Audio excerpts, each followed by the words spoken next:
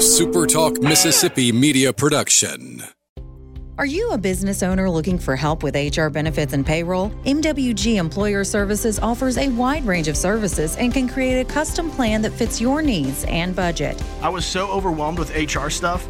MWG Employer Services took all the stress out of it and even set up my payroll. I couldn't be happier. MWG Employer Services is here to help you succeed. Call us today at 601-206-7966 or go to MWGEmployerServices.com.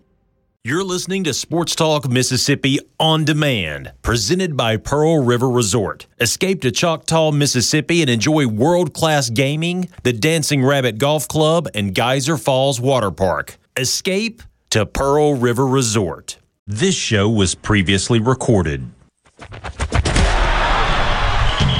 the junction, in the Grove, and to the top. This is Sports Talk Mississippi. On your radio and in the game, right here on Super Talk Mississippi.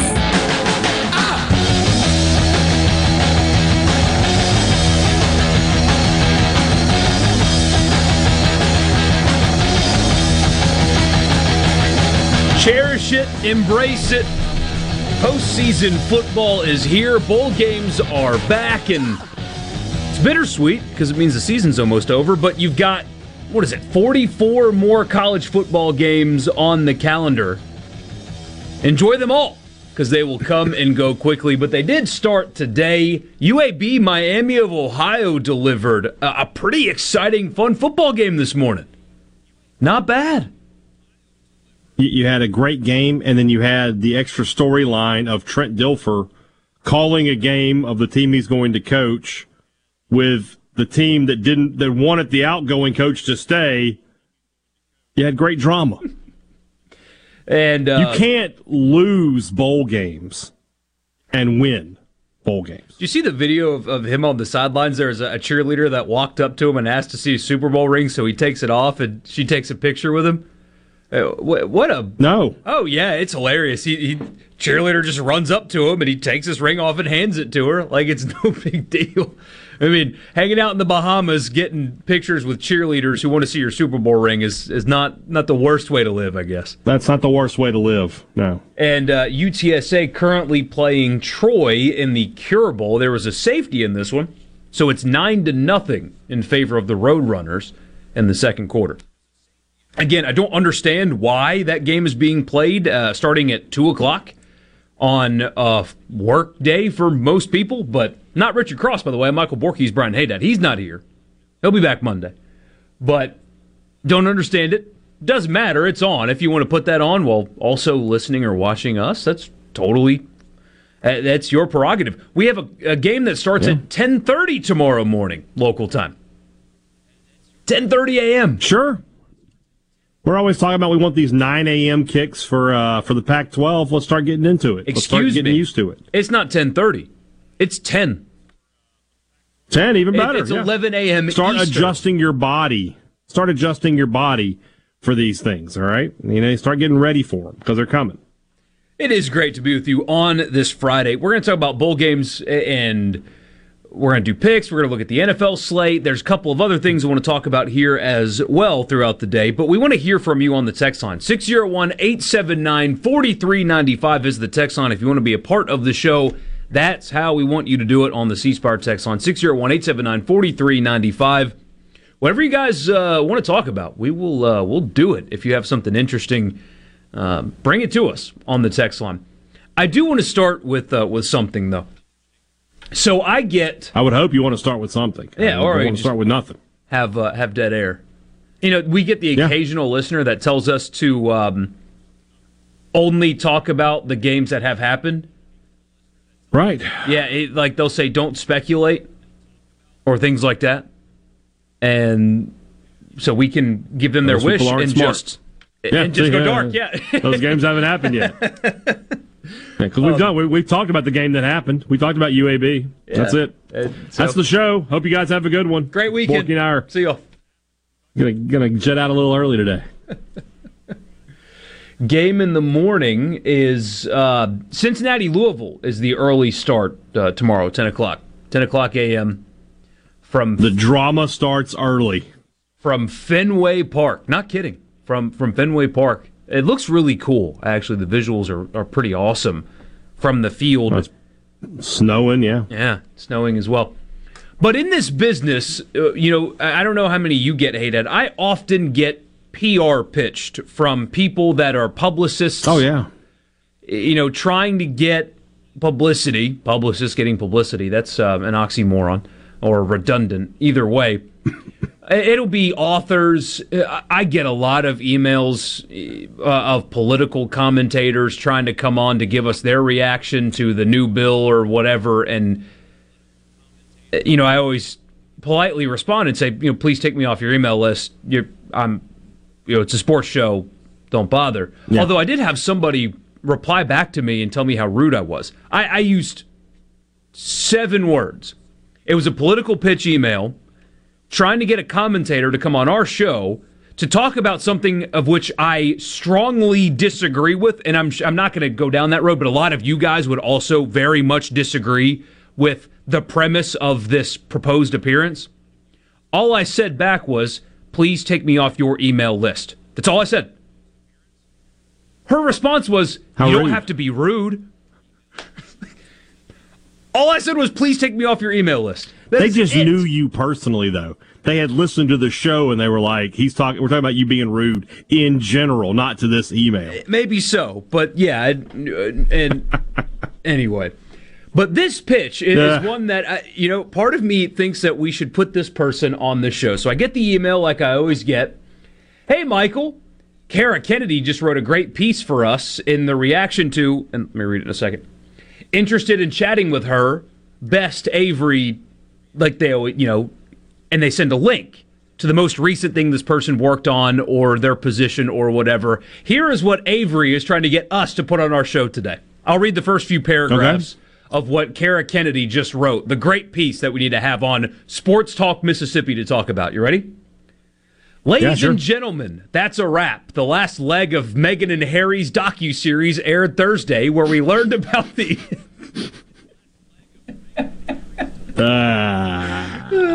where we learned about institutionalized gaslighting, how terrified Harry is of big bad Prince William, and what Beyonce thinks about the whole saga. The final 3 episodes, admittedly, were the bombshells some hoped for. Harry and Meghan's usual approach of accusing nameless figures of terrible acts went out the window. Prince William was the villain. King Charles didn't come off much better. They even threw in some sly digs at the late Queen. No. Oh, no. Not Her Majesty. She's not even trying to defend herself. I want to say yes. I really do. I want us to book I've this got guest. Some of those. It's usually about like disc golf. I get a lot of disc golf emails like, hey, you want to talk about the disc golf league? I'm like, no, not really. But that's a good one. I think we can make that work.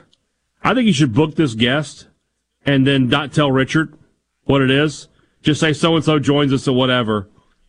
And then, because he doesn't ever look at the rundown, right? No. Here's how I'll He'll just be like, all right, who are we talking to? So-and-so. Okay. What's that about? And then you're like, in the break, you're like, oh, she talks about the Harry and Meghan Markle miniseries. All right. I got to do this thing for Will for the next 10 minutes. I'll just be around, though. Just leave him in there. See how it goes. I really want Sink to or swim. This. And I just want to say, and I won't even put it in the notes. I'll just say, oh, shoot, I forgot to put in there, Richard, that we've got a guest coming up. Her name is Kara Kennedy. Is involved with a Netflix documentary. And just leave it open like that. So, Kara, Netflix, what's a project you're working on? Oh, I review Meghan and Harry documentaries on Netflix. Perfect. You know what would be really funny and not too unsurprising would be if Richard go, now, so when in episode 3, when Harry, and he just knows the whole thing. He's been watching it the whole time. Who would be totally surprised by that? Not me. Not me. Somebody says, please do this. I swear I will tune in. Brian, you have to keep a straight face. You need to do it next week when I'm out. There's no way I'd keep a straight face. I'd be chortling the whole time.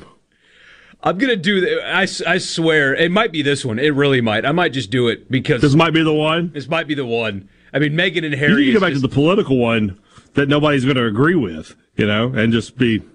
There you go. So, no, and it's not like it's more of like a moral thing that I think people would honestly... It wouldn't even be funny. Is it pro-nudist? Worse, but you're barking up the correct tree. Yeah, it's... Oh. Yeah. So we can...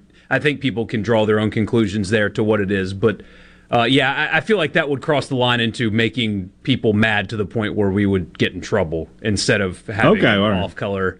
I'll tell you at the break. You'll understand. But I think you can kind of put it together. But I got an idea. Either way, I think the Marion Hagen...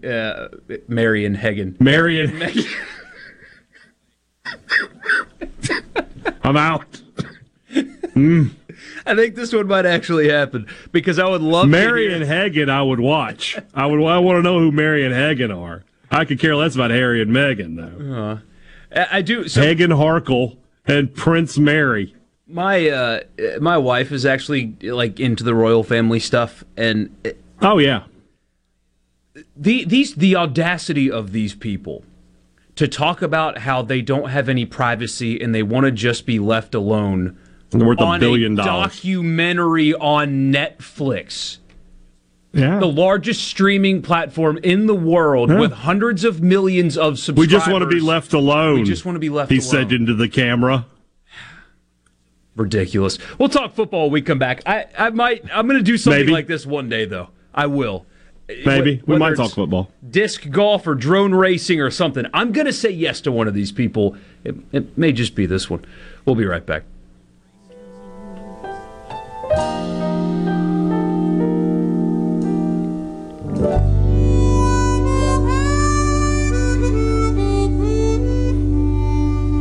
This show was previously recorded. It's big. Brace yourself. Sports Talk Mississippi, covering your Mississippi teams with live reports from the games and practices on Super Talk Mississippi.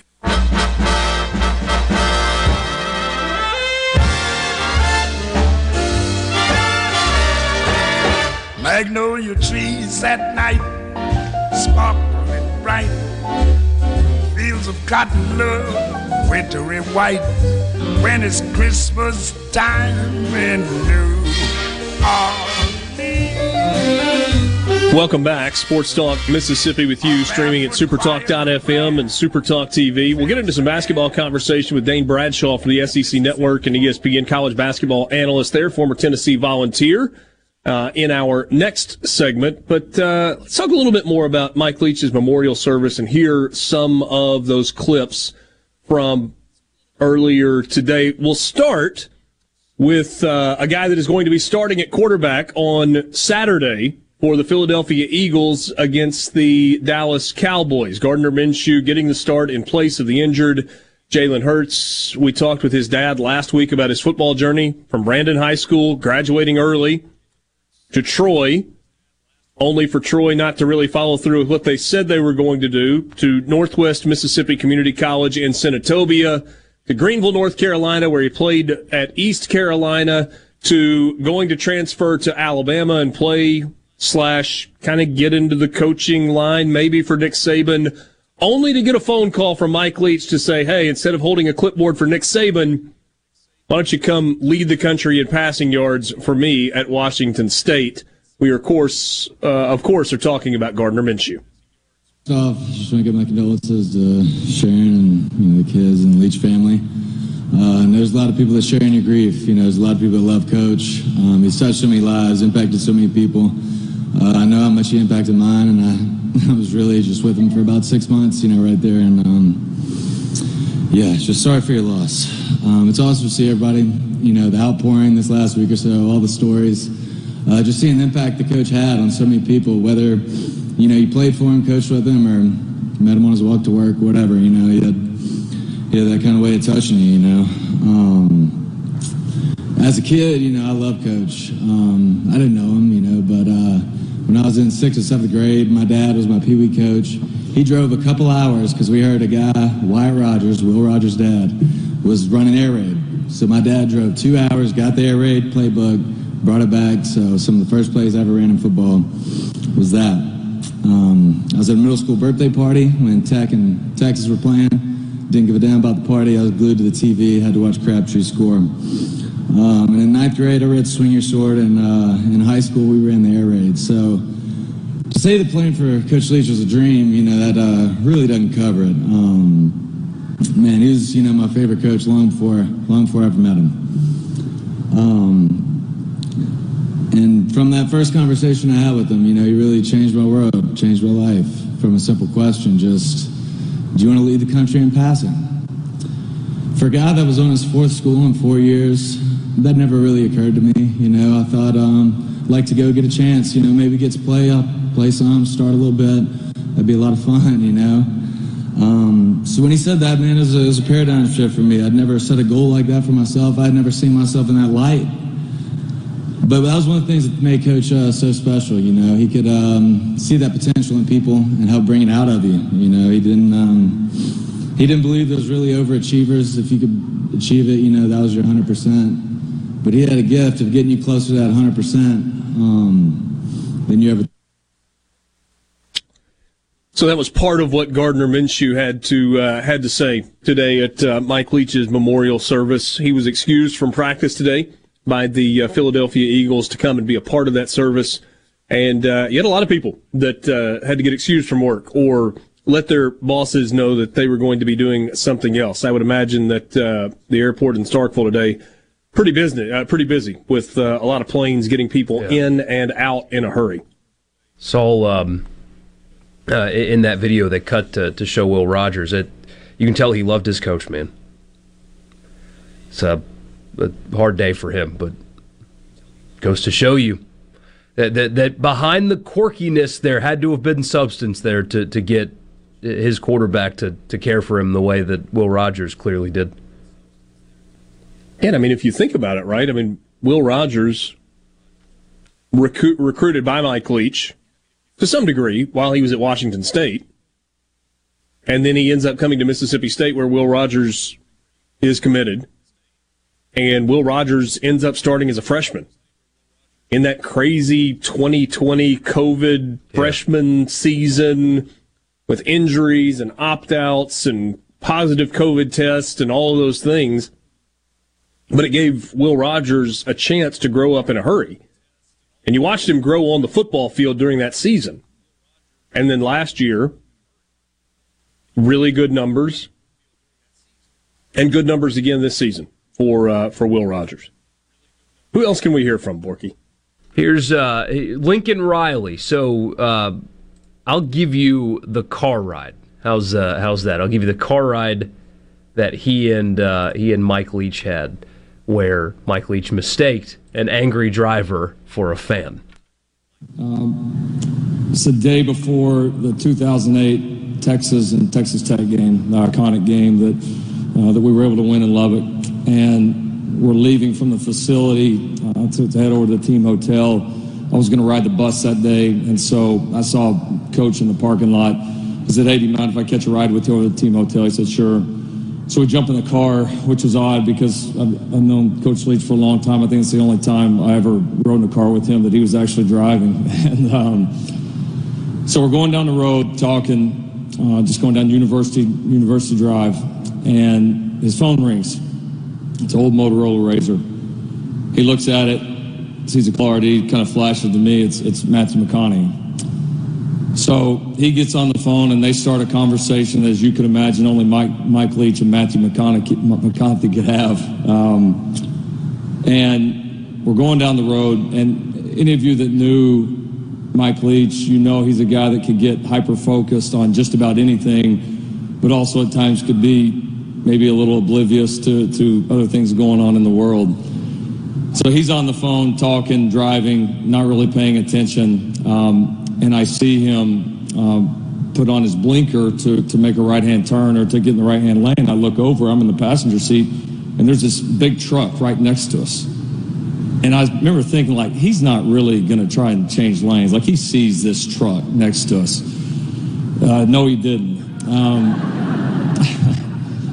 So he jerks the car over to the right lane. I grab hold just instinctively of the seat. The truck swerves over. You hear brakes, slams on the brakes. They start honking their horn. Tires are squealing. I mean, it's just kind of pandemonium. Coach has no clue. No clue. So we're continuing down the road.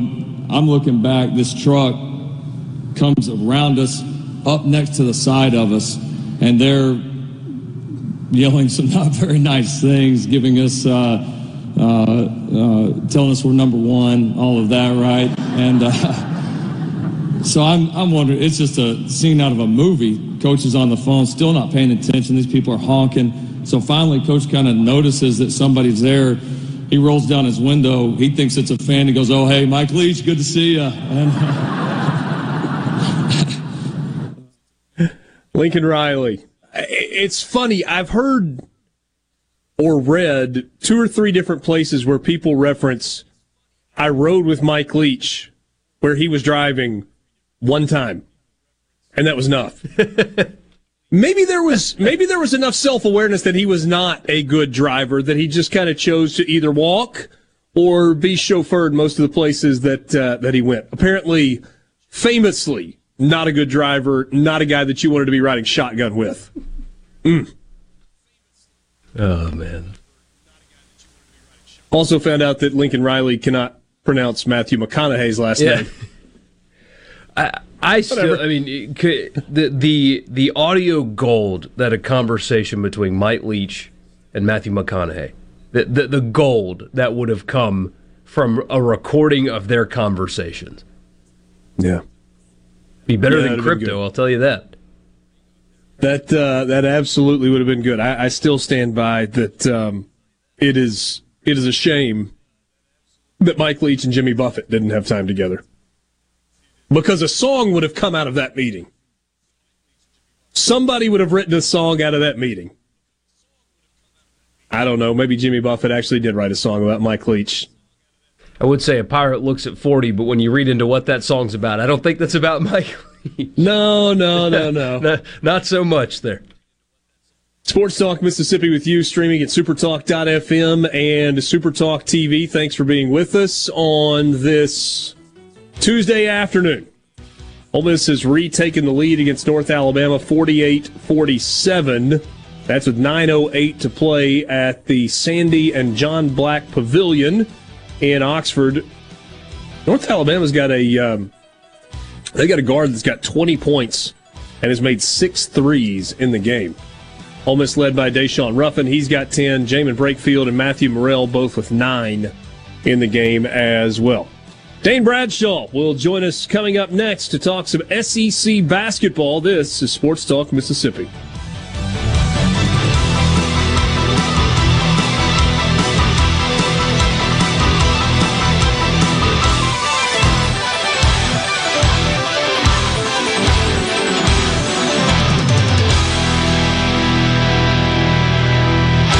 This show was previously recorded. Now, back to Sports Talk Mississippi. It doesn't get any better than this. On Super Talk Mississippi.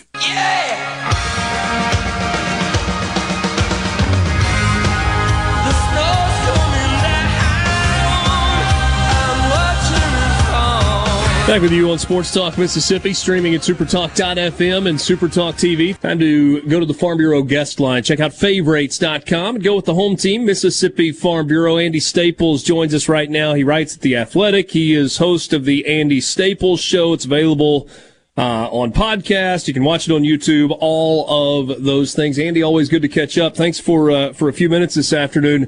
Before we get into Mike Leach stuff, need your help. You're good at this. Brian Haydad is taking a pre-Christmas family vacation. They are going to St. Louis, and I feel like a recommendation on an eating establishment would be a good idea. Well, Pappy's Barbecue is the place that has the fabulous ribs in St. Louis, so that's probably one place you want to stop. And then you go up to there's an Italian section of town where they do all the toasted ravioli and all that. So, you want to go and have some of that too. But Pappy's Smokehouse, I believe, is the name of the official name of the barbecue place. There you go. The Italian, that's on the hill, right? Isn't that what they say? The Hill, yes. I was because St. Louis is the Hill, and then Providence, Rhode Island is Federal Hill, and it's both really good Italian restaurants. It's their kind of their Italian neighborhood, and so I even though they're not anywhere near one another, you get it mixed up because the names are so similar. So you have written about Mike Leach this week. You have talked about him on SiriusXM. You've talked about him on your show. He was a guy that had a zest for life and turned out to be a heck of a football coach to go along with it. When you think about Mike Leach, where do you start? It's hard for me because I almost feel like there's two different people. There's the person who had all these incredibly broad interests and was getting into all these wacky misadventures. Like there's a story I'd told on the podcast that he told me one time when he was at Valdosta State. He was recruiting Jacquez Green, who's a wide receiver. I think Quezzy played quarterback in high school though, but a really good athlete out of Fort Valley, Georgia, so up near Macon. And Quez ended up playing for Florida, so this is how good of an eye Mike had for these guys. But Mike, if you look at a picture of Mike from the early 90s and mid-90s, and then look at a picture of Vince Gill from the same period, it looks exactly alike. And so Mike goes to the Hooters in Macon while he's on the trip recruiting Jacquez Green, and the waitress thinks that he is Vince Gill, and he just doesn't say anything. And I think he went back a couple more times, and she's convinced that she was serving Vince Gill every single time. Jeez. And he never corrected her. Exactly. Did he ever break out in song? That would be good to know. He's like, now we're coming off tour or anything like that. But yeah, that's the story, one of the stories he told me. And, but then you've got the football coach who, if you think about it, every non-triple option team at every level of football uses parts of his offense. Whether the coach says they subscribe to it or not, it is filtered through. It is extremely main. I mean, everybody has some version of mesh. Everybody has some version of Y-stick. Everybody. Yeah. And, it's funny. We were talking about this and kind of his impact on the game, and, he and Hal Mumme. It's crazy when you think about inventing something, right? I mean, when you think about true innovators, you think about a guy like Steve Jobs.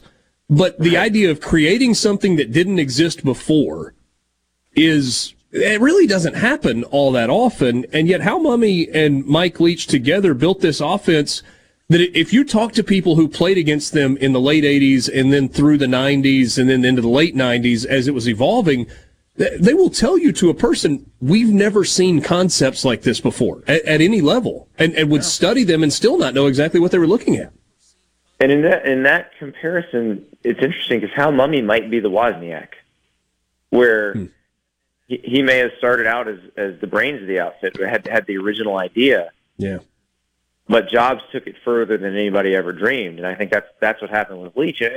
All you need to know is look at Mumme at Kentucky after Leach left, right, and then look at Leach, and so it's crazy how that worked. So because obviously Hal Mumme was critically important, and if Hal Mumme, look, if Mike Leach never goes to BYU as a student, then that's not on his resume when he sends it to Hal Mumme at Iowa Wesleyan. And Hal Mumme doesn't go, oh, this guy's... And it's funny because he hadn't coached at BYU. He didn't play at BYU, but this guy breathed the same air as Lavelle Edwards for 4 years. So I'll hire him. And also, Mumme also said, and this is perhaps my favorite part of that hiring story, he didn't think Mike had any preconceived notions about offensive line play, and that was an attractive quality. I mean, it's almost kind of like the guys that, use the stall 2 doors down from Sean McVay. Exactly. But he was in the same air. We've got to capture this guy. The fact that Dana Holgorsen is there as a player, it's just sometimes people are destined to meet. And that's just how it all worked for these guys. So it's really fascinating to me because as this past season went along, as we were talking about Mississippi State games, I mean, one of the things that Brian Haydad just beat the drum on was like, run the football. Yeah, I get that it's the air raid, but run the ball.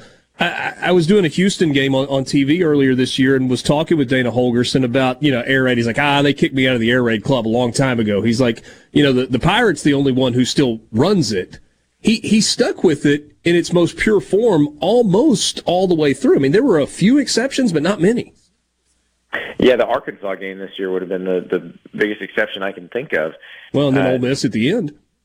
That's true. And I do think I think that was a bit of stubbornness on his part. Because I remember the first time I met him in person, I went down to Key West to interview him. This was between getting fired by Texas Tech and getting hired by Washington State. And he was hosting radio shows for SiriusXM and just, living his best life. Yeah. And we were in a bar, and I said, okay, I've always wanted to ask you this question because I played offensive line. I see your nuclear-wide line splits. Like, because they're like 7 feet apart in some places. I was like, what would you do if I just took out my entire front seven and put all DBs on the field and lined up a DB, not even a 3 technique or a 1 technique or anything like that, just like straight up in the gap, and just told him to run as fast as he can through that gap and hit the quarterback. And he's like, well, I just run every play. And I'm like, but would you? Would you do it? We have wondered similar things out loud on this radio program over the last couple of years. Maybe, I don't know if surprise is the right word, but I don't think it was on anybody's radar around here that Mississippi State was going to announce today that Zach Arnett was going to be the head coach. I certainly don't think it was a stretch to think that it was going to happen. I don't know if anybody thought it was going to happen yet. What do you make of that decision that the president of the university, Mark Keenum, made because they also don't have an athletics director right now? Yeah, I was going to say, as a longtime Bracky Barrett fan, I kind of hope it means that Bracky's getting a job. But, I know that Jared Benko, who's at Georgia Southern now, would be a candidate for that job. And so I do wonder how much of it is just continuity. And I'm curious what Zach thinks about offensive philosophy long term, because the thing that I thought, and so many things stink about all of this. I mean, Sharon loses her husband, their kids lose their father, their grandkids lose their grandfather, and the college football world is robbed of the joy that would have been a retired Mike Leach holding forth on everything. But another thing that stinks is with any coaching change you have upheaval and philosophical changes that cause the roster to get shaken up. And so I was hopeful and remain hopeful that this means that Zach Arnett maybe keeps the same offensive philosophy and just hires someone to run it that way or promote someone on the staff to continue running it this way. And obviously, we've seen the air raid is pretty malleable. Like, you can work with this foundation and do different things. You look at Lincoln Riley; he added power to the air raid, and they run the ball a ton at USC, but the foundation is the same. Dana Holgorsen jokes that he's kicked out of the air raid, but that doesn't mean the foundation of his offense isn't the same offense. He just likes to run the ball more. He likes to use the tight end more often. So you can build off what this is. It doesn't have to be a complete roster flip on that side of the ball. And I hope it's not, because I just don't want to see any more upheaval because of this than there has to be. And it makes you wonder if a guy like Seth Luttrell, who's no longer at North Texas, but is an air raid guy, might make sense. I know Cole Kubelik earlier today wondered out loud about Chris Hatcher, who's at Samford and is an air raid guy. So Hatch is one that was a hot name for potential bigger head coaching jobs for a long, long time, and then it fizzled out, and then he wound up, becoming a very good head coach at Samford. But let's be honest, an SEC coordinator job pays a heck of a lot more than head coach at Samford. No question about that. Andy, the time is always too short. Appreciate you jumping on with us and sharing some of your Mike Leach stories, and look forward to catching up with you soon. All right, thanks so much. Andy Staples from The Athletic and the Andy Staples Show and SiriusXM does a great job. He's one of the really good guys in the college football media world. We'll take a time out. More coming up with you right after this. Merry Christmas. This show was previously recorded. Fox on Tech. For 3 years, the Pentagon has struggled to award one of the largest contracts in DoD history. In 2019, it chose Microsoft for a $10 billion cloud computing contract. Amazon, who lost its bid, sued the Pentagon. The Pentagon has now announced a new cloud contract worth $9 billion, awarded to Google, Oracle, Microsoft, and Amazon. The Pentagon's first ever cloud computing network will provide top secret data to military personnel around the globe. The Pentagon's Chief Information Officer, John Sherman, explains. It is an ability to make sense and be able to decide quicker than your adversary is able to decide. With the U.S. military relying more on unmanned aircraft, subs, space communications, and satellites, cloud technology will get the intelligence from those platforms to troops on the ground faster. The next war will be won not on the ground, but in the cloud, according to experts. For Fox on Tech, Jennifer Griffin, Fox News. Bullet points. I'm Eben Brown. Florida has arguably become the capital of a renewed conservative movement, and Florida has been known for its Second Amendment protections. For so long, it bragged of the ease of obtaining a concealed weapons license in the state, and how that license permits all concealed weapons, not just firearms, and how the license is only for concealed carry. Ownership in Florida generally requires no permits. But Florida may now go the way other pro-Second Amendment states have gone, doing away with a license requirement for concealed carry. Governor Ron DeSantis is on record for supporting the so-called constitutional carry idea, and the legislature is now expected to bring it up at their regular session starting in April. Florida has already issued more than 2.5 million permits, and those are your bullet points. I'm Eben Brown, Fox News. This show was previously recorded. Hey guys, what happened? What the heck are you doing? Sports Talk Mississippi on your radio and in the game. Sports Talk Mississippi. Page and Wesson, I hope the guy that has to keep Arnett off the field during the game gets a bigger contract too.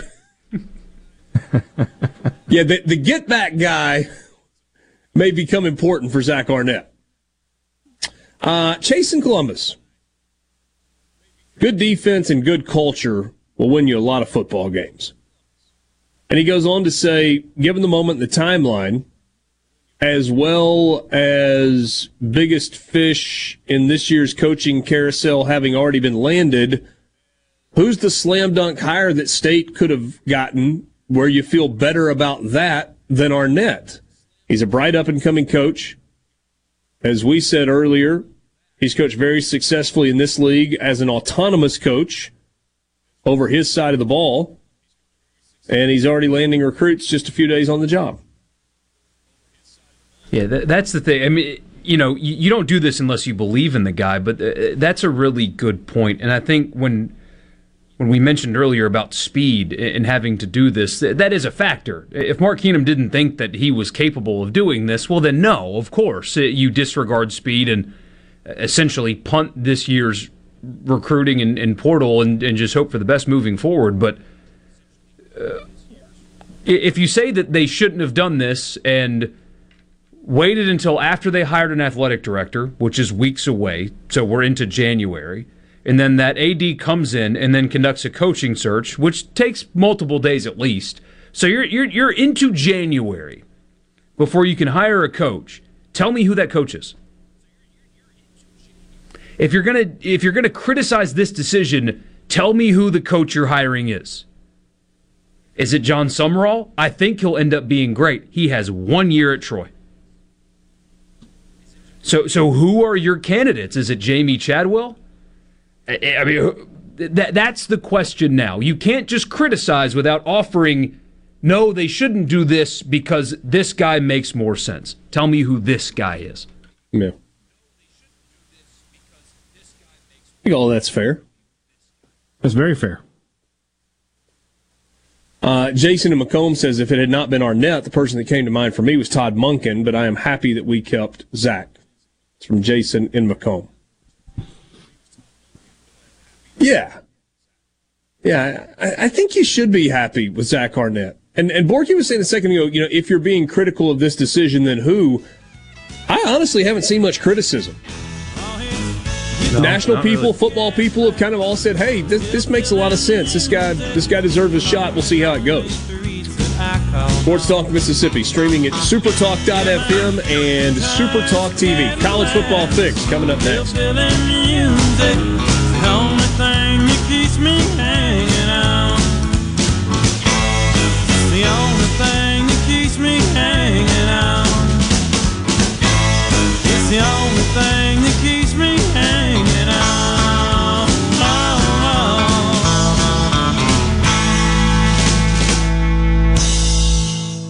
This show was previously recorded. Saving you money, I'm Hillary Barsky. The cost of living is going up due to hot inflation, and although you might have seen some recent relief at the pump, you're likely to feel the squeeze when you hit the grocery store. As we head into the new year, it might be a good time to change things up and begin food shopping a bit differently. You might want to start by doing some comparison shopping before you hit the grocery store. In addition, try planning out your meals and making grocery lists based on meals you'll be less likely to waste money on rather than something that looks good in the store. And before you go to the supermarket, make a habit of checking the shelves of your pantry first. By taking inventory of what you already have at home, you'll avoid mistakenly buying multiples of the same item. And you might want to opt for store brands over name brands, which tend to be costlier. And also try buying in bulk. While you pay more upfront for stuff in larger quantities, it's actually a smart move to buy in bulk because typically you'll pay less per item. Saving you money, Hillary Barsky, Fox News. This show was previously recorded.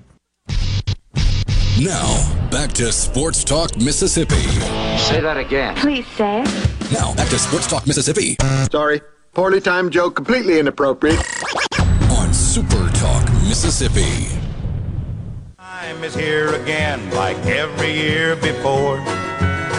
Welcome back. 4 o'clock hour, Sports Talk Mississippi with you, streaming at supertalk.fm and Supertalk TV. So a lot of stuff going on, but right now we're going to go to the Farm Bureau guest line. Check out favorites.com and go with the home team, Mississippi Farm Bureau. Flint Minshew joins us right now. He is a Mississippian who certainly knows Mike Leach well because his son, Gardner Minshew, as part of an incredible odyssey that was his college football career, spent a year playing for Mike Leach as quarterback at Washington State. Flint, I really appreciate you taking a few minutes with us this afternoon. Man, what a tough week this has been. Yeah, it really has. Been tough on Gardner. We sure do owe, Coach Leach changed Gardner's path for sure, and gave him an opportunity. And not only that, empowered him to be himself and encouraged him to be himself. And I think Coach Leach did that for a lot of people. And we'll forever be grateful for that. So let's do a quick recap of Gardner's college road. Obviously, he is in the NFL now and is in a great spot, and it's gone maybe better than anybody could have imagined. But from the time that he left high school as an absolute star in the state of Mississippi, there were a lot of stops. It was kind of a circuitous journey. Absolutely it was. So, he graduated early and went to Troy in the spring on an academic scholarship, and they told him everything would be paid for. When then he got to summer school, they wanted him to pay for summer school, and he's like, no, I'm not going to do that. So he called up Jack Wright and went up to Northwest, and Jack told him, said, look, we got another guy in here, but, we'll give you a shot. And, of course, Gardner beat him out in just a matter of weeks. And, and they won the national championship that year and still didn't have a lot of options. A lot of schools won't take a one-year JUCO. There's a little taboo. There's a little unwritten rule there that you don't come in there and take a guy after 1 year. And but East Carolina made him an offer, and he left and went up there. Was there for 2 years, in and out of the lineup, and graduated in December of his junior year. But that was back before it was just the Wild Wild West, and you could just pick up and leave. But he graduated in December, picked up an Alabama offer, and And then, then a few other schools started calling, once they figured out, if Saban offered him, well, then he must be able to play. And it's kind of funny, all this evaluation all these guys do, and that's not what we're here to talk about. But, all three Mississippi schools passed on him 3 times, out of high school, out of junior college, and as a grad transfer. So, but Coach Leach called him up and said, hey, you can go hold a clipboard at Alabama, or you can come here and lead the country in passing. And Gardner committed over the phone right then. We had never been to Washington, much less Pullman, Washington. So, Flint, when it looked like Gardner was going to go to Alabama, was that with the idea of, hey, I maybe want to be a coach, and going and being on the team under Nick Saban might help along those lines? Or was he going to Alabama at the time with the idea that, hey, I'm going to go try and win this job? Well, he would always go try to win the job. He and even today, everybody goes, oh, the best job in America is, backup quarterback, and it is, unless that's not what you are. And I mean, and that's never been how he's wired. But the Saban deal was sweet, because not only did he offer him a scholarship and even was going to allow him to redshirt, because he never redshirted, but he also guaranteed him a GA spot. But Gardner's thoughts, even with going to Alabama, was, even being a backup at Alabama, I'll be able to get into an NFL camp. And it was always just about plugging and trying to take that next step. And, but then, the Leach offer was just and that was a dream come true, right? I coached him in junior high, and Wyatt and I were friends back when Wyatt was at, Winston Academy, and I went up there and got, air raid, principles and plays that we ran in Pee Wee football. So it was always a dream of his to play for Mike Leach. All right, so 2018 at Washington State, he starts all 13 games. They go 11-2. He throws for almost 5,000 yards and 38 touchdowns, and he's playing for this legend of an offensive mind in Mike Leach. Tell me about your observations of the relationship between Gardner and Coach Leach. So it starts kind of funny, they hit it off immediately, which, if Mike Leach is one of those guys, if you didn't hit it off with him, there's something really bad wrong with you, because he's just the most approachable, most humble, inquisitive, he wanted to know about you. And, but anyway, immediately they hit it off. Well, there's this app out here that these kids pull pranks on. And so, I'll think you're calling me, and you'll think I'm calling you. Both of our phones will ring, and they were doing that to Leach and Gardner, and they would both pick up the phone, and then they would just end up talking for an hour or two. It didn't matter. So I knew from the first time we went on a visit up there they were going to hit it off, because they start talking all these concepts, and I just kind of tilted my head back and let them talk, because I had no idea what was going on, but. No, they hit it off immediately, and from the second we met him, as our family met him, and he's visited with us, and we visited with him, and he's been to the fair. Man, just couldn't be a better guy, and like I said, we will forever be grateful for what he did for Gardner, and I know there's thousands of players out there probably the same way. How do you get from Brandon, Mississippi to Pullman, Washington? So typically you drive to New Orleans, and because if you have a screw up in Jackson, and don't get me wrong, I fly out of Jackson every weekend going to see him play. But when you're going out west, and if you have a screw up out of Jackson, they can't get you there. If you go to New Orleans, well, if there's a screw up, they can still get you there. And so you typically are going to fly to Denver or Salt Lake or sometimes LAX, and you're going to make a connection. And the Spokane airport's about like the Jackson airport. And then you're going to drive about 75 miles on a 2-lane road through wheat fields.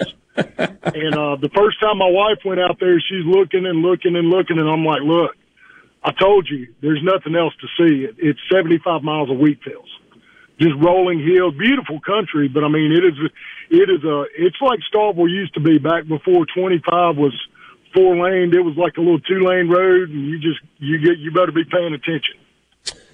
So fast forward to where we are now. Gardner in the NFL, he has the run in Jacksonville, has the opportunity to start, plays well. A couple of years now as the backup. Obviously, Jalen Hurts playing really, really well. That's a great team in Philadelphia. You said it a second ago. He's a guy that wants to start, but he's in a really good spot also, right?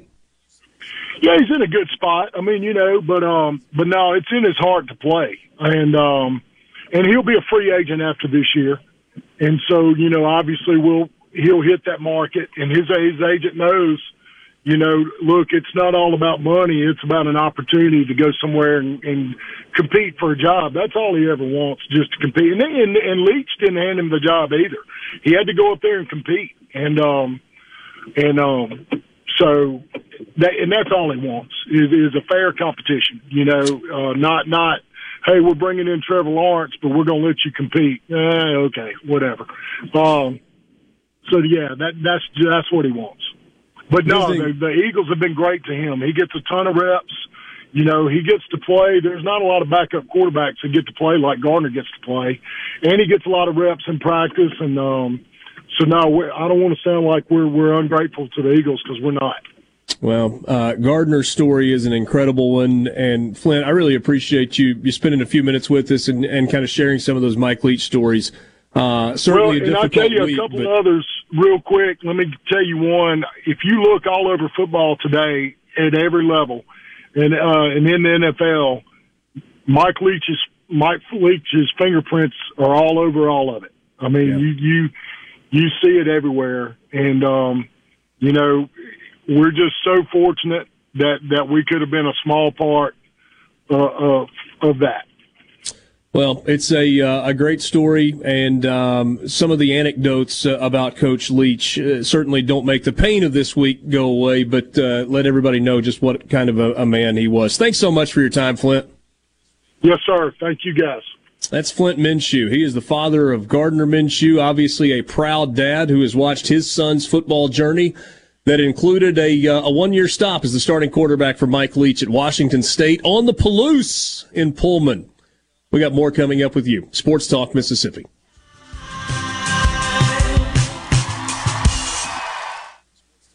You know that nowadays most people go online to look at a business before they spend their money? And a lot of businesses are losing opportunities to get new customers if they aren't online. With the power of STMM Digital, you can reach potential customers and get more referrals and repeat business. The highly trained and trusted team at STMM Digital is ready to work with you to help your business capitalize on the power of digital marketing. Call 601-991-2305 or go to stmmdigital.com to get started today. There's a ton of content from Super Talk Mississippi on our new YouTube channel. Just search Super Talk Mississippi on YouTube or go to supertalk.fm/YouTube. Be sure and subscribe for free to get the latest scoop on what's happening in Mississippi news, politics, sports, and the good things happening here in the state. This show was previously recorded. The Chicago Honey Bears were a cheerleading squad for the Chicago Bears of the NFL during the late 70s and early 1980s. The group performed at Bears games at Soldier Field. After Super Bowl 20, the squad was disbanded, and currently the Bears are one of just 7 NFL teams that do not have cheerleaders. Do you know the other 6? Well, Texas A&M's not an NFL team, although their payroll looks like they are. They're not. They're not. I know the Saints do. Okay, that was not the question. It was the 6 that don't. Process of elimination. I mean, I know it's been a couple decades since you took standardized tests, but it's still fresh in my memory, all right? Mm-hmm.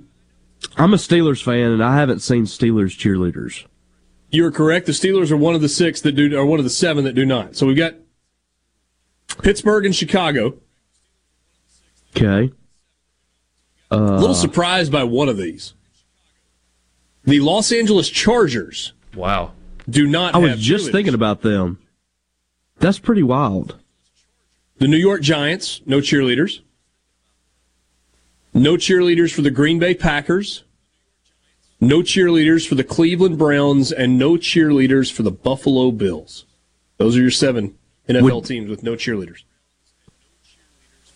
Would you sign up for being out there in a, well, not you personally, but would you think somebody would sign up to be out there in -2 degrees in a cheerleader uniform?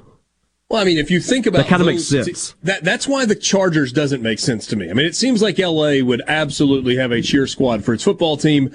Makes sense in Chicago, Buffalo, Cleveland, Green Bay, New York, and Pittsburgh. I mean, the Lakers cheerleaders, dance team, whatever, is like, iconic. It's right up there with the Dallas Cowboys cheerleaders. So you would think, being in Los Angeles, that would make sense. The Laker girls, yeah. Yeah. So you would think being in Los Angeles, that would make sense. I don't know if they can continue to do this. Guys, we will not go down this road today, but I did read through. Did you see that Stanford University had put together a list of words that should be eliminated? Yeah, because if you say, I'm American, that is implying that being from the United States means you're better than being from a different country in North, Central, or South America. So you can't say, or I guess they haven't been banned. They're not going to expel you for saying I'm American, but it has been strongly suggested to not describe yourself as American anymore because it might imply that you're better than other American countries. So we're banning the truth now. Yes. I would say, newsflash, we are, but you don't want to hurt somebody's feelings by being in first place when they are not. I want to briefly talk about this, and then we'll kind of go back and recap some signing day stuff. This story is wild to me. Carlos Correa was done, right? Carlos Correa to the Giants was done. 13 years and $350 million is what they had agreed to in principle, and it would have tied Bryce Harper for the longest free agent deal in baseball history. And would have set Correa up to be kind of the next star, the next face of the San Francisco Giants. But the deal fell apart over what Scott Boras called a difference of opinion, close quote, concerning Correa's physical. And then the Mets swooped in and picked up where they had left off in negotiations a week or so ago when it kind of looked like San Francisco was going to be the time. Steve Cohen, the owner, the multi-billionaire owner, richest owner in baseball, told the New York Post, we need one more thing, and this is it. This was important. This puts us over the top. This is a good team. I hope it's a good team. The payroll for the New York Mets this coming year, by the way, take all your Yankees jokes about buying a team and shove them where the sun doesn't shine. The payroll for the Mets this year will be $380 million. The luxury tax bill for the Mets will be larger than the total payroll of 8 Major League Baseball teams. Ooh.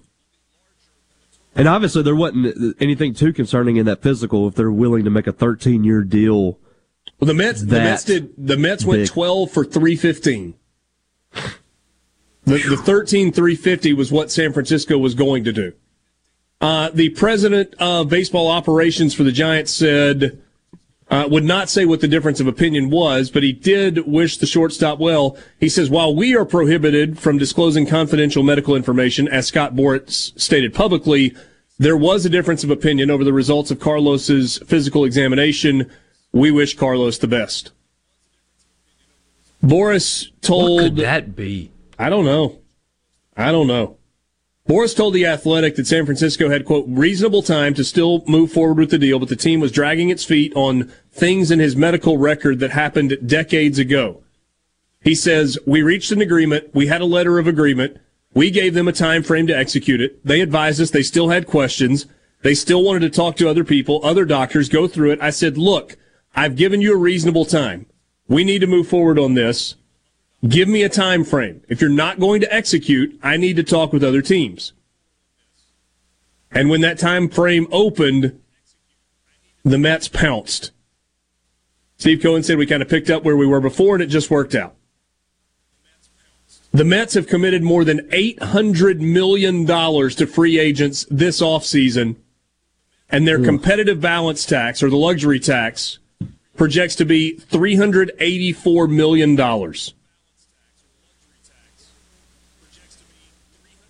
Wow. By the way, wouldn't you like to have the Christmas bonus for Scott Boras and Jimmy Sexton this year?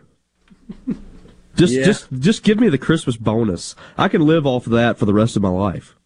Yeah. Jimmy Sexton was reeling it in this year. And every year.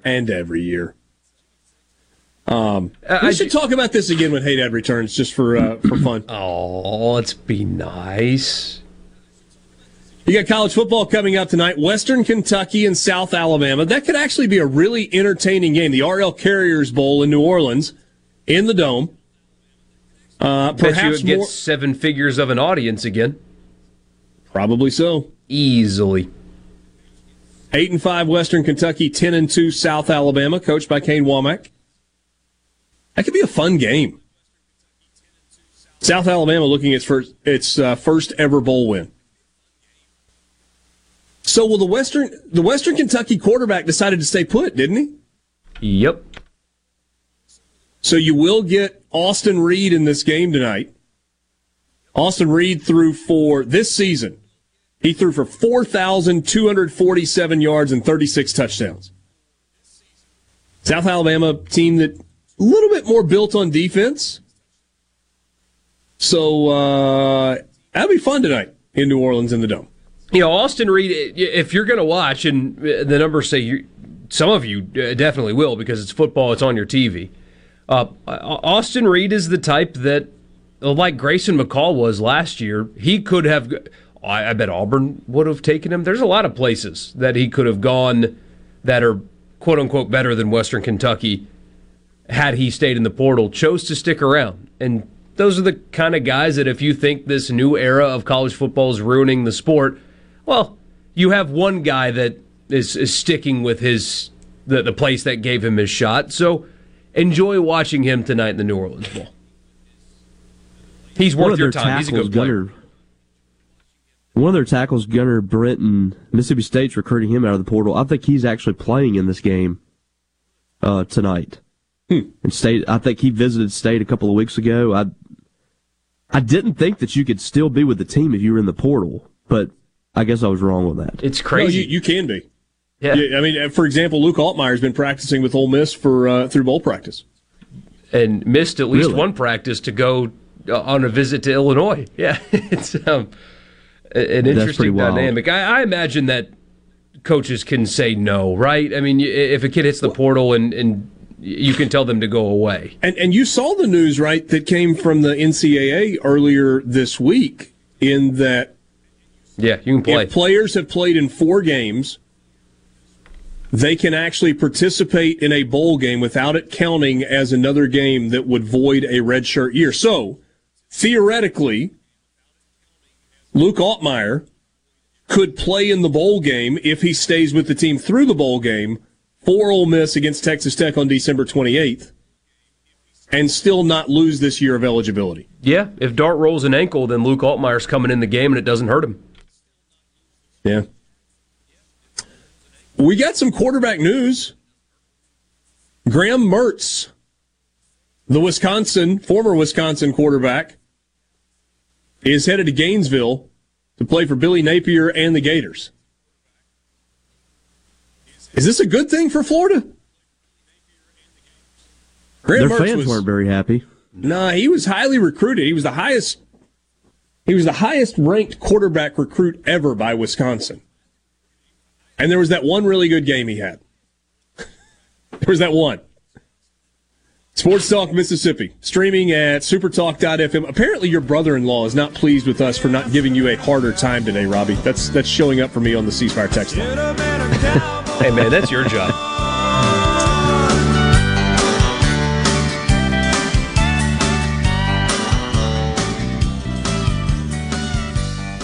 This show was previously recorded. You know that nowadays, most people go online to look at a business before they spend their money. Are customers able to find you online? With the power of STMM Digital, you can reach potential customers and get more referral and repeat business. STMM Digital's highly trained and trusted staff is ready to work with you to help your business capitalize on the power of digital marketing. Call 601-991-2305 or go to stmmdigital.com to get started today. This show was previously recorded. Back to the sports. This is Sports Talk Mississippi. Sounds good. On Super Talk Mississippi.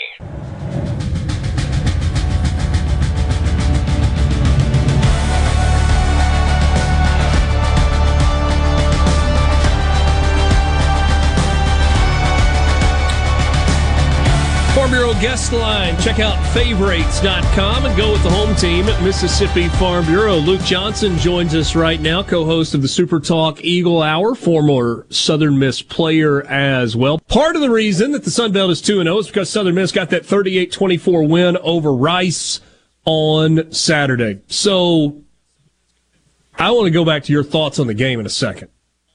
And forgive me for being a prisoner of the moment.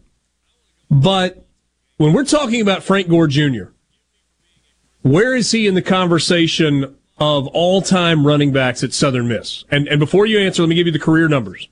3 seasons. True freshman year, COVID season, averaged almost 6 yards per carry. Last year, 4.5 yards a carry, 5 touchdowns, 801 yards. Goes over 1,000 for the first time in his career. This season, 1,382 yards and 9 touchdowns. So for his career, 2,891 rushing yards, 5.5 yards per carry, 16 touchdowns. And, oh, by the way, he's thrown it a good bit in his career as well. He's also thrown for 380 yards and 5 touchdowns and has caught 471 yards worth of passes and a touchdown as well. So, Luke, forgive me for talking so much. Where is he in the all-time landscape of running backs at Southern Miss? I think when you take the whole package in, not just what he's done on the field, but when you look at a lot of people laugh at how much of a portal and recruiting worker he is on social media, always flying the flag for Southern Miss. And a lot of people don't know this. In the 2020 season, when it got really rough, he stood up in the locker room and basically said, hey, I'm sticking around and I'm staying. And that means a lot to this program. Statistically, you feel like he's going to finish somewhere between 3,500 and 4,000 yards, which will put him statistically probably in the top 5. And so I think that's where he'll finish. Nobody's going to touch Damian Fletcher's statistical record. I mean, he's at 5,300 yards. He's still 15th all time in NCAA history. But I think Gore will be a top 5 running back, possibly a top 3 when it's all said and done. The record that he beat this past weekend was Sam DeJarnett's 40-year-old record. Did that in 1982 against Florida State. And what was so awesome, right before the 55-yard touchdown run that put it away, I was looking around talking to some buddies, and I said, he's just got 30 yards to go, guys, and he's going to pass Sam. And boom, next play, 55 yards to the house, and he broke the record. So, yeah, I think probably, without a doubt, he'll be top 5, maybe top 3 when it's all said and done. Who would be number 2 in that group? Rod Davis, the other one? No. Ito Smith, okay. Sammy Winder's in that conversation. Ito's a top 70 all-time rusher in NCAA history as well. But Fletcher's definitely number 1. But you look at different guys with DeJarnette, Ben Gary back in the day, and Sammy Winder's in there too. Yeah, and Derek Nix. Derek Nix. We're forgetting yards. Derek Nix. Yeah, 30 Derek Nix is in there too, without a doubt. For Derek Nix as well. Am I crazy? Did I make up? Did Rod Davis not play running back? No? Rod Davis, linebacker, All-American linebacker. Yeah. So I was thinking Southern Miss greats and just decided to give him a position that he never played at all. Damian Fletcher, 6,206 yards from scrimmage. 5,302 on the ground, 904 through the air, and a combined 46 career touchdowns, which Ito Smith is the all-time touchdown leader with 49 touchdowns. The game, right? I mean, the way it flowed, Southern Miss comes out, they take the early lead, they're up 14-0, they're up 17-3, and then you look up and boom, they're down 24-17 before they just kind of put it to bed in the fourth quarter. Second quarter, they had a chance really to go up 21-3. We were all just kind of shaking our heads. Here we go again. They got down to the 2-yard line and had to settle for a field goal. And then Rice comes out. They get a quick score. Trelo fumbles. They hit Southern Miss for the next play, and then they drive down again. I mean, it was about 7 minutes of what are we doing? Sleepwalking out of the locker room. The defense held. They got a touchdown. Defense held again. And really where the game shifted, Southern Miss started after a punt that Rice pinned inside the 5-yard line. They started at the 2. And the next play, Gore, I think it was like a 59-yard run on first and 10 from the 2. And that's where it shifted. They scored on that drive, and defense held the rest of the way, and they put it again late. So just to kind of put Gore in perspective, he He had 9 rushes over 10 yards. He had 4 rushes over 25 yards, and he had 3 rushes over 55 yards in this game. That's how you make it get to 329 overall with an average of almost 16 yards per carry. Hey, another guy we were talking about just a few minutes ago, Dalen Gill. 11 tackles, 3 sacks. Mike in Oxford said all 3 of those sacks came in the fourth quarter of this game. What a big season he had. And it was funny because we were looking at his career numbers in the 2 seasons at Ole Miss, and just blows those out of the water. This is one of those things where the transfer portal worked exactly the way it was supposed to work. Dalen Gill was a guy, we covered him at Jones, watched him at Jones for 2 years, tremendous athlete there. And, he went to Ole Miss, thought it was going to, be a great opportunity for him. It didn't work out. And what he by far may be the biggest transfer in regard. Jalen Williams had a huge year on the offensive line. But both Hayes Maples and Swayze Bozeman went down with season-ending injuries. Maples in the offseason, Bozeman after the first couple games. And Dalen Gill was the guy that jumped right back in there. So you had a guy with experience playing in the middle, and he ends up being the defensive MVP of the Lending Tree Bowl. And he was a guy with his speed. They just capitalized on Rice's offensive line and the young quarterback. I mean, there were times they were bringing corner blitzes, and one of the things we talked about last week was how Austin Armstrong was going to be able to exploit kind of the youth of Pageant. And Dalen Gill was the guy specifically in the fourth quarter that was able to take advantage of it.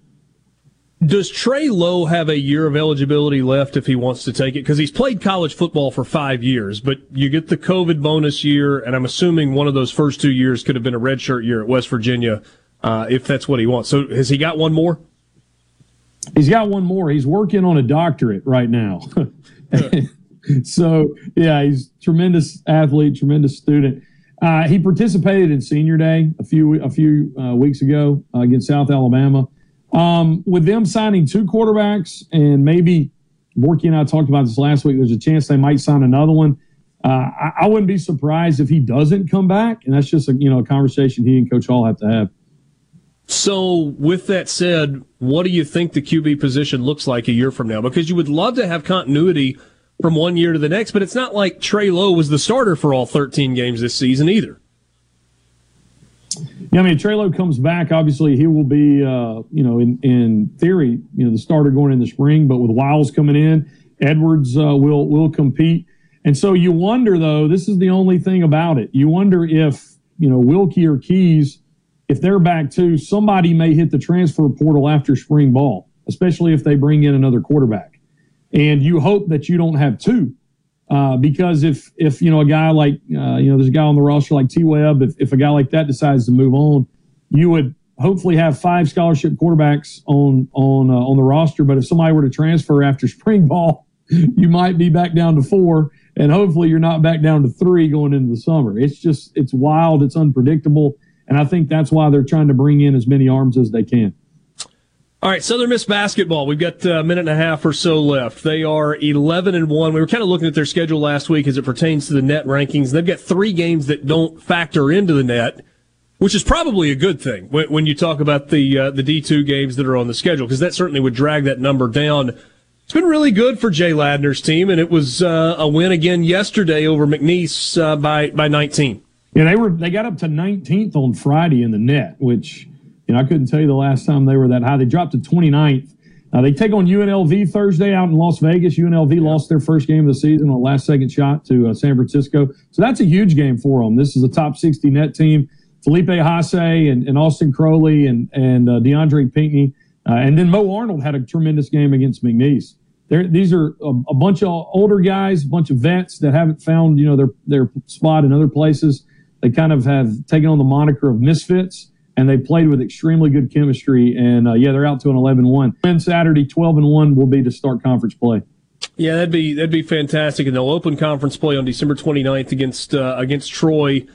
The Sun Belt probably a one-bid league when it comes to the postseason, which means the conference tournament will be of utmost importance. You want to build to put yourself in as good a position as possible when that conference tournament rolls around. Yeah, and in the early signs for the Sun Belt, there's like 3 or 4 2-loss teams. So, Jay Ladner was telling us today on the Eagle Hour, he thinks it's a little underrated this year. There could actually be several teams that could push, and you could have a scatter or a word I'm trying to think of, a congested top. Yeah. Because everybody kind of beats up on each other throughout the year. Luke, always good to catch up. We'll be talking baseball before too terribly much longer. Thanks so much for your time. Tanner Hall, first team All-American today, preseason. Y'all stay warm this week. Merry Christmas. Gotta love that. Merry Christmas to you as well. Luke Johnson joining us on the Farm Bureau guest line. We'll be right back.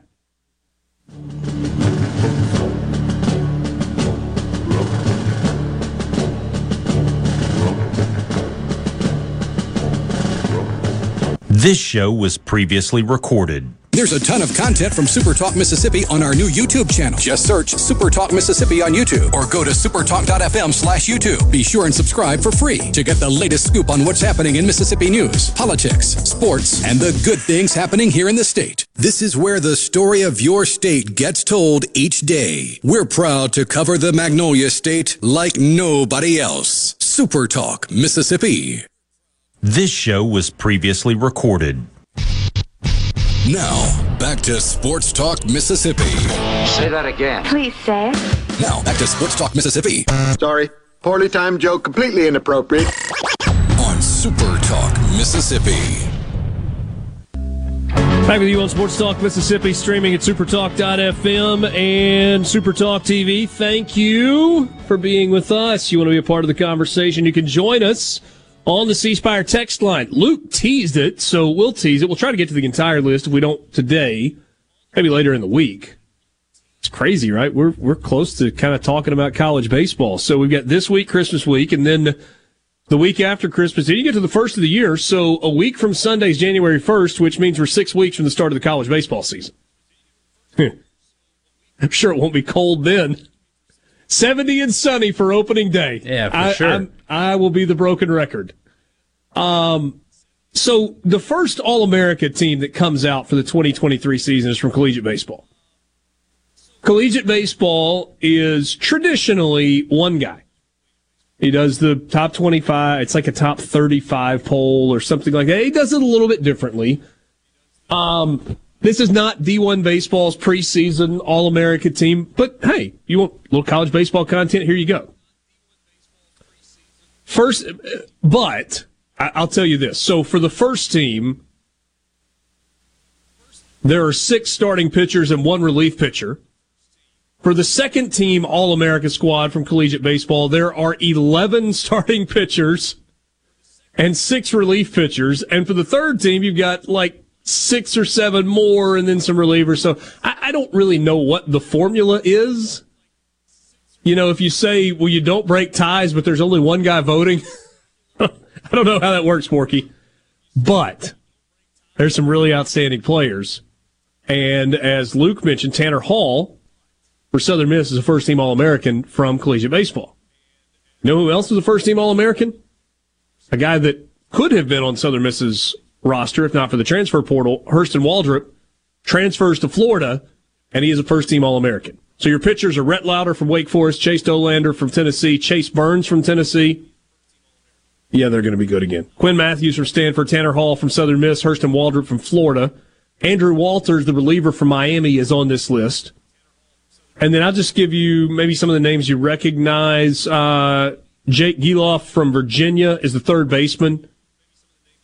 Jacob Gonzalez from Ole Miss, first-team All-America shortstop. Wyatt Langford, Florida, first-team All-America outfielder. Dylan Cruz, preseason National Player of the Year, first-team All-America outfielder.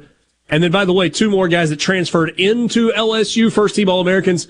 Remember Tommy Tanks? Tommy White, the transfer from NC State.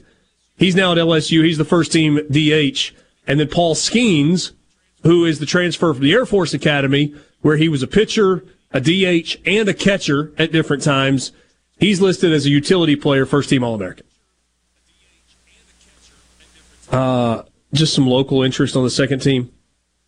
Drew Beam, Tennessee, pitcher. Hunter Elliott, Ole Miss pitcher. Camden Sewell, relief pitcher, Tennessee.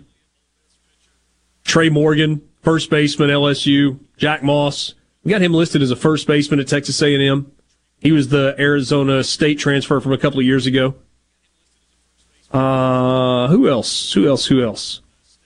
Enrique Bradfield Jr. from Vanderbilt. Chase Davis, guy you saw in the regional play against Ole Miss for Arizona. And Christopher Sargent, third team All-American for Southern Miss. Anybody else I'm missing? Looking for any other Ole Miss or Mississippi State guys. Don't see any. Orky, you were all set for college baseball news on Monday, December 19th, weren't you? Riveting. Come on, man. It is. People love it. You just don't like jumping ahead to baseball too soon. Right. That's all it is. I embrace baseball when it's time for baseball, but it's not time for baseball. Especially in a year where basketball is doing well. Yeah, we possibly have the bridge that is, made of steel and very sturdy, as opposed to recently the basketball bridge, which has been made of rotted wood over a gigantic waterfall, and one wrong step, and there you go. We're still going to talk about baseball early. Sorry, it's a personal flaw. You're just going to have to live with it, but you knew that was coming anyway. Oh, yeah. Did you hear my mood change and my voice change? I was like, hey, we got a college baseball preseason All-American team. Doesn't make any sense, but who cares? Let's do it anyway. Like boys like me. Some girls do.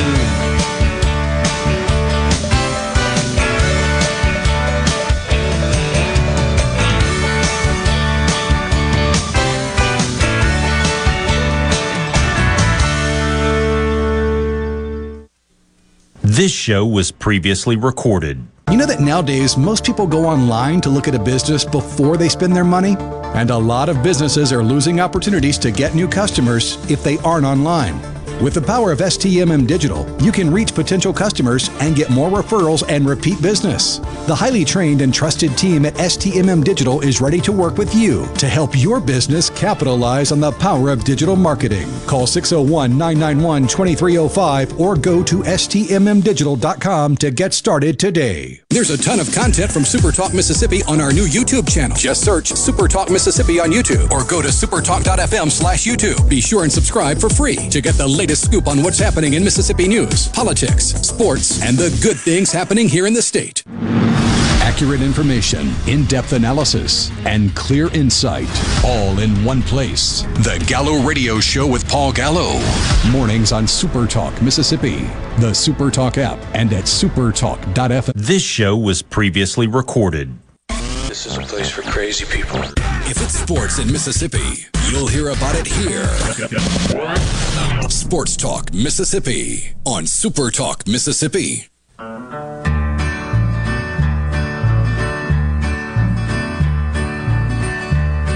There's a choir outside of my house singing Silent Night. For any little thing that's gone wrong, Christmas makes it right. The children are singing Christmas carols and everybody's holding hands. We've got that Christmassy feeling again. Singing joy to... Our friend Andy sends us a nice message. Well, especially to you, hey Dad. He likes you more than me, apparently. He said, Merry Christmas, y'all. Brian, safe travels. Enjoy St. Louis. Go up the hill for some Italian food. Hip-hop parade for Christmas vacation. Thank you, Andy. Hope you have a safe and Merry Christmas, and all of you out there. Thank you. We're not off yet, though. Same. Hey Dad's off. No. You're stuck with... Yeah, y'all have to work next week. I planned this perfectly. You're stuck with me and Richard for the next 4 shows after this. We've got what? 4 day, next week, y'all are working. And then the week after that, I come back, it's a 4-day week. And then, is the week after that a 4-day week too? Are we off on the 3rd?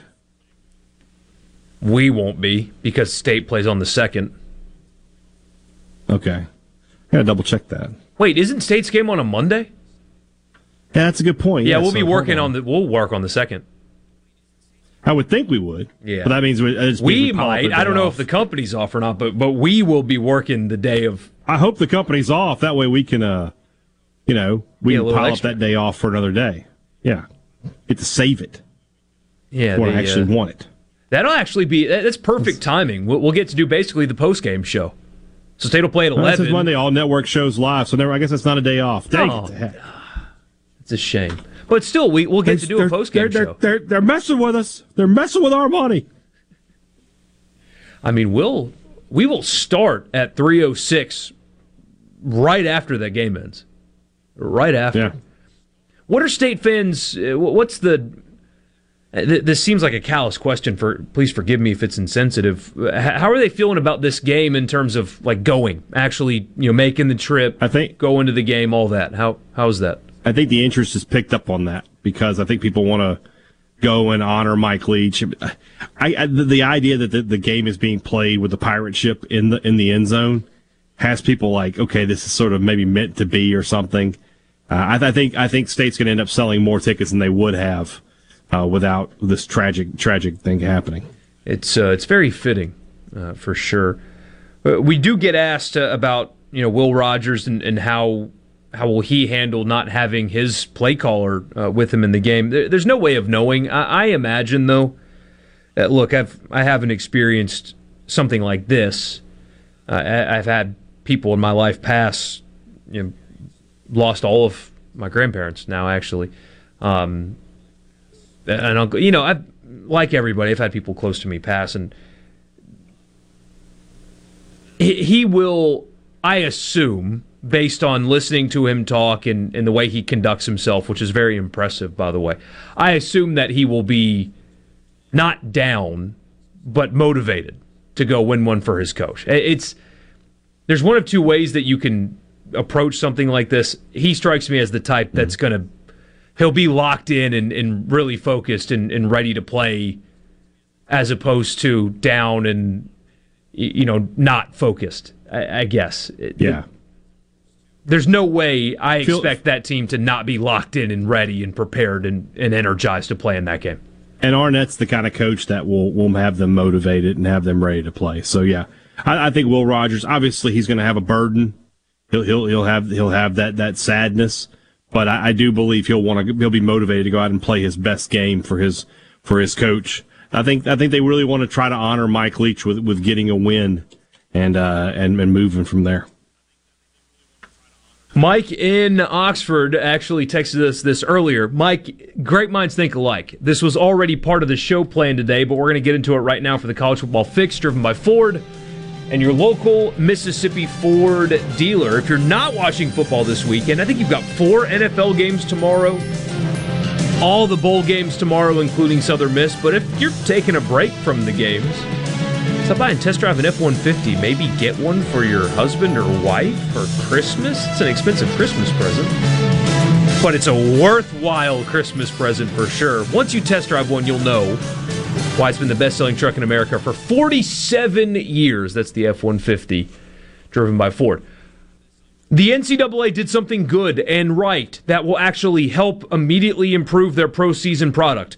I mean, mind-blowing stuff right here. It's very simple. Some of you may have actually thought that it was already a thing. It's not, but we know now. The NCAA has granted a blanket waiver to everybody moving forward, specifically players trying to redshirt. The postseason will not count. So I think Luke Altmaier has appeared in 4 games, for example. I think so. But Luke Altmaier can play in the Texas Bowl and not lose his red shirt.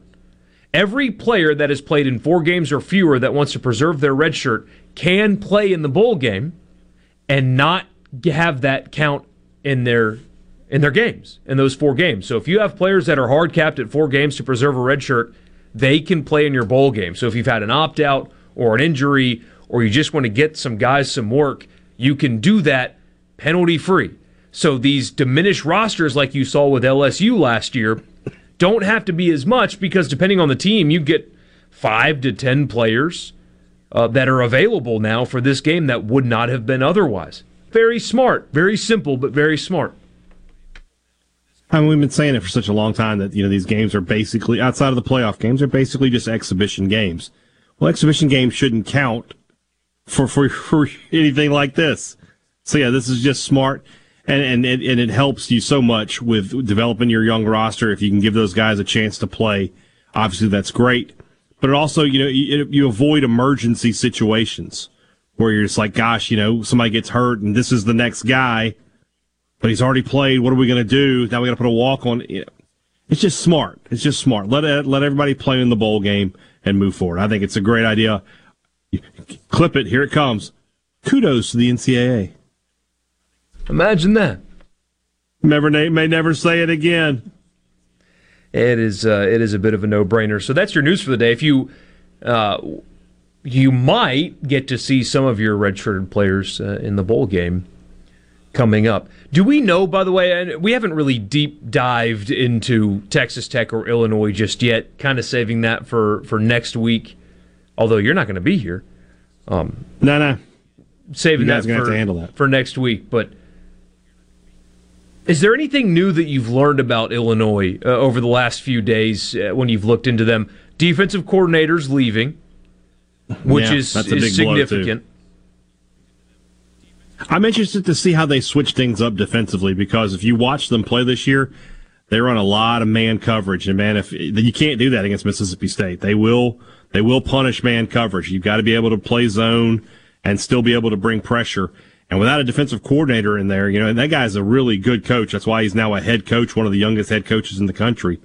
It's gonna be tough to game plan for Mississippi State there. So plus you don't really know what State's going to do offensively in this game, right? I mean, it's obviously not enough time to install a whole new offense or anything, but whoever's calling plays is not Mike Leach. So they're going to have different tendencies and different traits that they want to do, and we'll see how it goes. So I think you could see a little different, flavor from Mississippi State than you've seen all year long. So State may have just a slight advantage there that maybe they didn't have a couple of weeks ago. When Walters was still in Illinois, and obviously when Leach was still with Mississippi State. I do wonder, too, if they're going to add anything, in a way, kind of for the heck of it.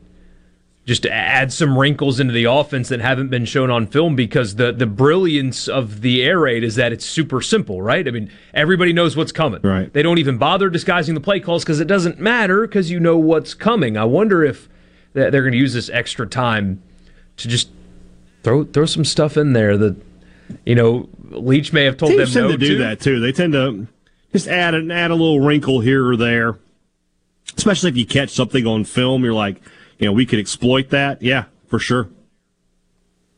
Maybe some I formation. How funny would that be? Okay, now you're getting out of... Man. You're getting out of control now. They're not going under center. I would laugh so hard if they came out full house backfield. Yes, with a fullback and a couple of tight ends. Too tight, T formation. Let's go. Does Brad Cumbest have any eligibility left? Brad Cumbest is playing minor league baseball. No, sir. Get him to line back up at tight end for a game. Man, I would laugh so hard. You get Will Rogers up under center with a fullback, and you've got wide receivers playing tight end or like an extra offensive lineman, and you just turn around and do a fullback dive. Antonio Harmon could do it. Yeah, exact. See? Antonio Harmon could get out there. See, now we're cooking. I want to see. Speaking. Segue it. You got it right there. Now we're cooking. And we'll talk about what we're cooking when we come back for a Food Friday. Text us what you're cooking this weekend. 601-879-4395 on the C Spire text line. We've already got some of you guys doing it right now. And a wishbone package. You don't really eat wishbones, but whatever. Ruin the segue. Food Friday when we come back.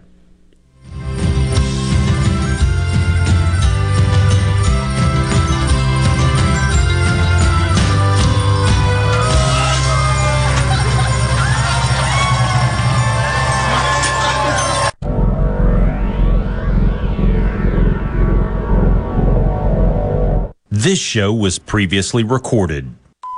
It's time for more Sports Talk Mississippi. Finally! On Super Talk Mississippi, the Super Talk app, and at supertalk.fm.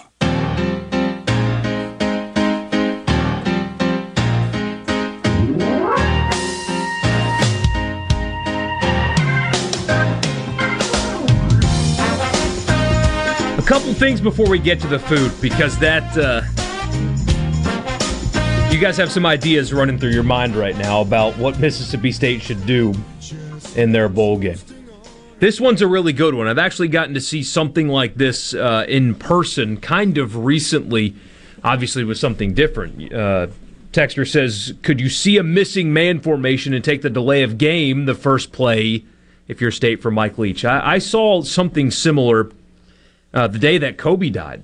I actually went to an NBA game that day. We were driving down when the news broke, and the teams, I forget who won the tip-off. It didn't matter because one took a 24-second violation, just dribbled the clock out, and then I think it was Boston that dribbled out the 24, and then New Orleans did the 8-second in response because he wore both 24 numbers, and 8, which was really cool. Possible they could do that. The Redskins did that a few years ago, or it's been a while now. But when Sean Taylor passed away, they went out there with 10 guys.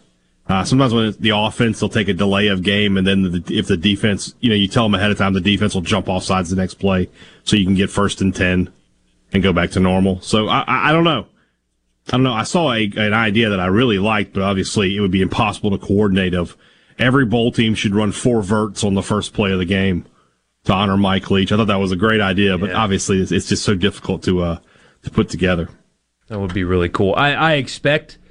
So many people have given out ideas. The team is also coming up with things that they can do as well. I'm very curious. Isn't the right word. I'm looking forward to seeing what they come up with. It's something romantic about sports that even through a tragic situation, 2 of them they always have happened find to something. this team this year. Beauty can come from that. Anyway, that's usually how it goes. That team's been through a lot this season, and that's the understatement of the century. It really has, yeah. One more, then we'll get to food. Bring the Maryland Eye back. Yeah, the 2 fullbacks, and then just go wild with it. That would be a lot of fun. If Dylan Johnson were still around, I might be in favor of that, but I don't know who could play fullback for this team. Oh, just put anybody there. Who cares? Sure. Just find Put an extra lineman in there. Bookie Watson could do it. If somebody says throw the ball into the pirate ship.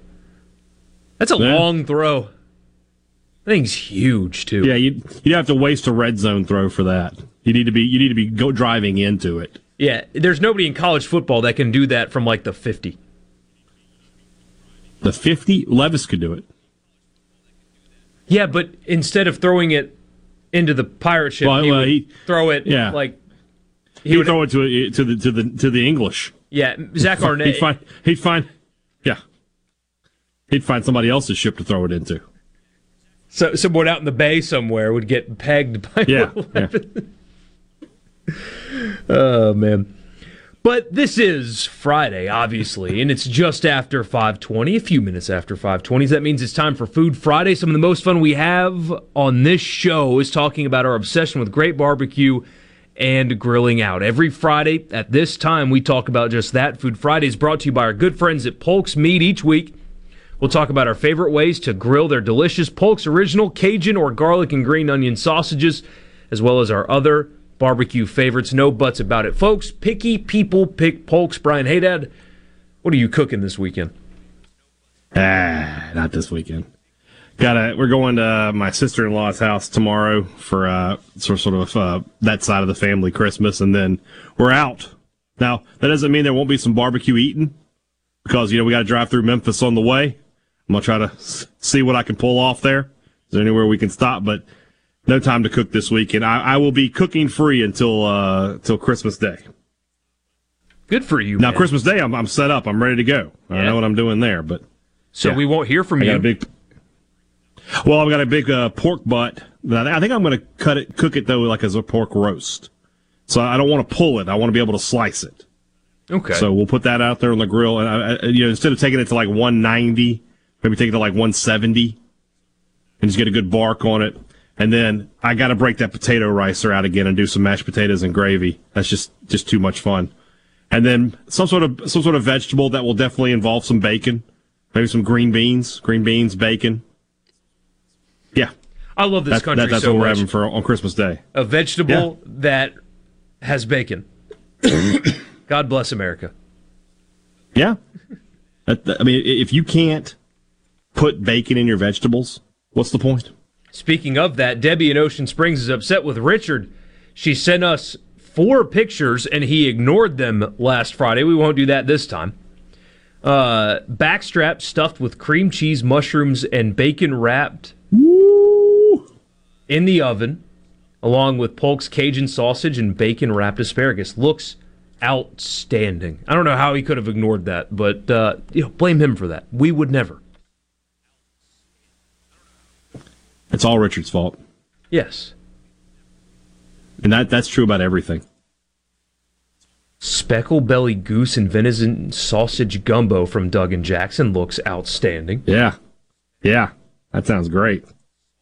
A lot of people doing gumbo. We got a bunch of gumbo on here. It's that time of year. It's going to be colder this weekend. It's time to break out the Dutch oven. It's time for chili. Somebody was asking us, I said on the commercial for Polk's, that it says to do chili with Polk sausage. And they said, have you ever done that? I haven't, but why would it be bad? You haven't put render out the sausage links into your chili? I never have, no, but I mean, that's a great idea. Or even better, just to chop it up, render out the fat, and let that get into the chili itself, and then you got the chunks of smoked sausage in there. How could it be bad? It can't be. I will answer that question for you. I've done it. I wouldn't recommend doing it as the only meat. It's like a complimentary meat. When you do it as the only one, it's not. Yeah. It becomes more like a stew as opposed to a chili. But I have chopped it up and added it to chili. It's quite good, actually. I mean, you can't. I did jambalaya last weekend with some Polk sausage, and it was fantastic. Somebody says my wife said it was too spicy, which means it was just right. Good. That's how you know it's too spicy. That means it was just right. Dude, my little guy loves spicy food. I'm so excited. There you go. I mean, he and I get along. He'll eat. We haven't tested him, right? Like, I haven't doused his stuff in hot sauce yet. But, like, those pretzels that I get at every gas station, anytime I'm taking a road trip, I buy a bag of hot buffalo wing pretzels. Yeah. He eats them, no problem. Loves them. Like, just begs for more every time. You doing the Flamin' Hot Cheeto thing with him yet? Loves it. Yeah. Likes to eat lemon. Got to be careful with them when they're little, though. It can tear them up. You got to be careful with that stuff. Yeah. And he, not because of me, because of my wife, he actually eats quite well. So it's always me that's like sneaking him the processed stuff that he's not supposed to have. You're the dad. That's your job. Yeah. Anyway. We're here for a good time, not a long time. Let's go. This isn't food, but can the defense not decline a delay of game penalty? They can, but people will do it just for fun, almost. Yeah. Like making more of a scene, if you will, out of it. Yeah. Hammy gives you advice, says keep it around 275, 290 for 5 hours indirect. You'll be good to go. That's probably the way I'm going to go, yeah. I've never had it that way. Do like some sort of like savory, like a garlic butter kind of marinade or something, or rub. And, build a nice bark up on it and go from there. Because, pork's done at 165. You take it that extra 30-plus degrees so that you can pull it apart. But you can pull it off at 165, 170, and it's just fine. We get a message that says, y'all ignore me all the time. Well, Debbie's nice to us, number one. Number two, I'm sorry. I really, truly don't try to ignore. If you're going to send us a message, I like to read them. Sometimes we just miss them. It is not on purpose. Unless you're going to be like Bo, in which, hey, Dad's going to ignore Bo from Indianola as best he can anyway. Well, until Bo makes a mistake, in which case I'm going to pounce. And it's every time, so I don't have to worry about it. Get one smoked ham, broccoli, casserole, apps, potatoes, etc. Usual Christmas stuff. Nothing wrong with the usual. There you go. Yeah, we're not going to have a Food Friday on Christmas, now that you think about it. We will not. The 23rd, we're off.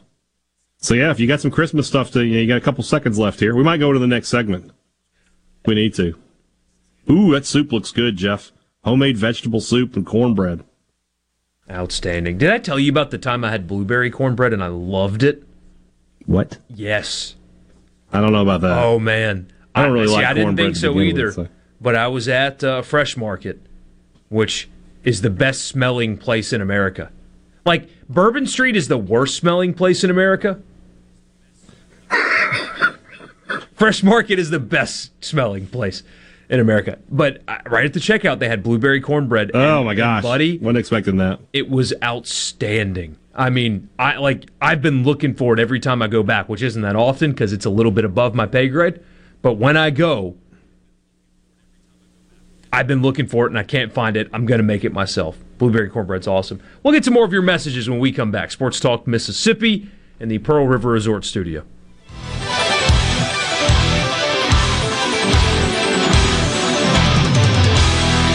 Or Super Talk on iTunes, Google Play, or anywhere you listen to podcasts. This show was previously recorded. We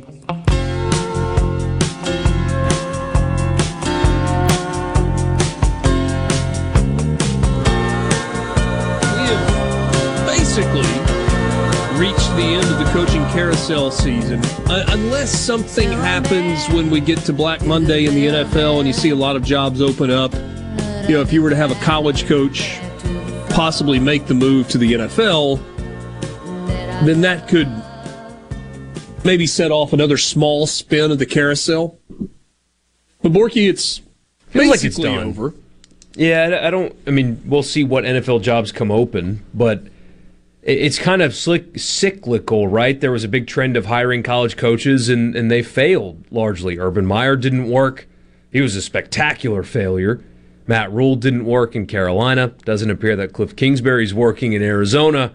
And so you might see, because that is very much a copycat league, other teams avoid going down that road. Take Ryan Day, for example. Everybody thinks Ryan Day is going to be the next NFL head coach, but Ryan Day has more talent than every team he plays except for one, and for the last 2 years he has lost to that one team. If you're an NFL team, are you going to take a guy that doesn't have to out-scheme anybody? They just out-athlete people. It's a risk, and we're seeing the results of that. So I would cool on Ryan Day if I were an NFL team. That's just me. Yeah, the NFL is about scheme, it's about execution, it's about preparation. It's more of a chess match than college football.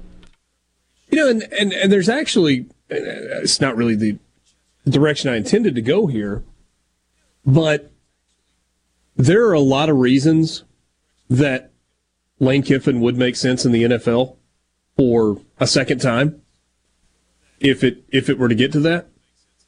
But there are also some reasons that he might not make as much sense. I have no idea what happened to the video feed, Borky. It froze, and I tried to refresh it. I don't know if it was an internet blip or what, but I love that image, though. Yeah, I just hit refresh, and so you're stuck with whatever image that was. And, you know, a high level of organization and you said it, attention to detail. Attention to detail and schedule, everything is exactly how it's supposed to be. And those aren't necessarily the areas that Lane Kiffin is known to be the most strident. In terms of scheme and play calling and drawing it up, I mean, look, I'm not saying it could never happen again, but the idea of Lane Kiffin as an offensive coordinator in the NFL would be scary to other NFL teams. Yep. But he's kind of past that point, right? I mean, unless something happens career-wise that causes it to go south or, whatever. And you never know what the future holds. He's a head coach. He's not a coordinator at this point in his career with what he has accomplished. So, yeah, we'll see. So, looking at some of the hires that were made, you can kind of grade them based on what you think, although you probably would have given really high marks to Florida for going and getting Billy Napier from Louisiana a year ago. I still think that's going to work. I do, too. I do. Sometimes it works faster than others, and the question is how much time are you going to get? There is a fascinating one, though. You remember that immediately after the game, like in the locker room after the game, after America's game, Ken Niumatalolo was fired. His athletics director, Chet Gladchuk, came into the locker room and said basically, it's over. And Ken Niumatalolo kind of fired back after he had a little bit of time to cool off. But basically, look, let me work the rest of my contract. I thought we were different at the Naval Academy, et cetera, et cetera. And Chet Gladchuk, for his, I don't know if it's to his credit or just his part in this, he made no bones about why they fired Ken Niumatalolo. He said the expectation here is to go to a bowl game and to beat Army. And we're not going to a bowl game and we didn't beat Army again. And I know you beat Army a bunch of times in a row, but that was then and this is now and you're out. And we told you what the expectations were. You knew what they were. You didn't accomplish them and boom. I mean, they wasted no time. But the hire is an intriguing one. They promote their defensive coordinator, Brian Newberry, to head coach. Listen to this quote, Borgie. This is high-level stuff from the AD. It's unlike any quote I've ever heard from an athletics director. Coach Newberry is respected and was highly endorsed by many within the Navy football family. Brian is organized, innovative, intelligent, inspirational, and brings an expectation of competitive toughness that has made Navy one of the top defensive units in the nation. The span of his experience at a number of institutions, coupled with 4 years in Annapolis, has allowed him to create a vision for Navy football that is all-encompassing and very logical as it pertains to the way ahead. Often there comes a time in the careers of highly accomplished coaches in our profession when documented credibility aligns with logical leadership opportunity, and Coach Newberry's time is now. Okay. Interesting. Okay. And by the way, the athletics director has said publicly that Navy is expected to continue to run the triple option. You know, there's a guy that just came out of a job that's really good at that. Oh, yeah? Yeah, Ken Niumatalolo. Yeah. I'm still waiting for, and Georgia Tech already did it. I'm still waiting for a program that doesn't have the resources to compete to decide, you know what, forget it. We're just going to go triple option. It worked for Georgia Tech, man. It really did. I mean, yes, their games could kind of get boring because watching the triple option every week as a fan probably gets pretty old. I bet they wish they had Paul Johnson's results right now, though. He took them to an Orange Bowl. Won the division, twice?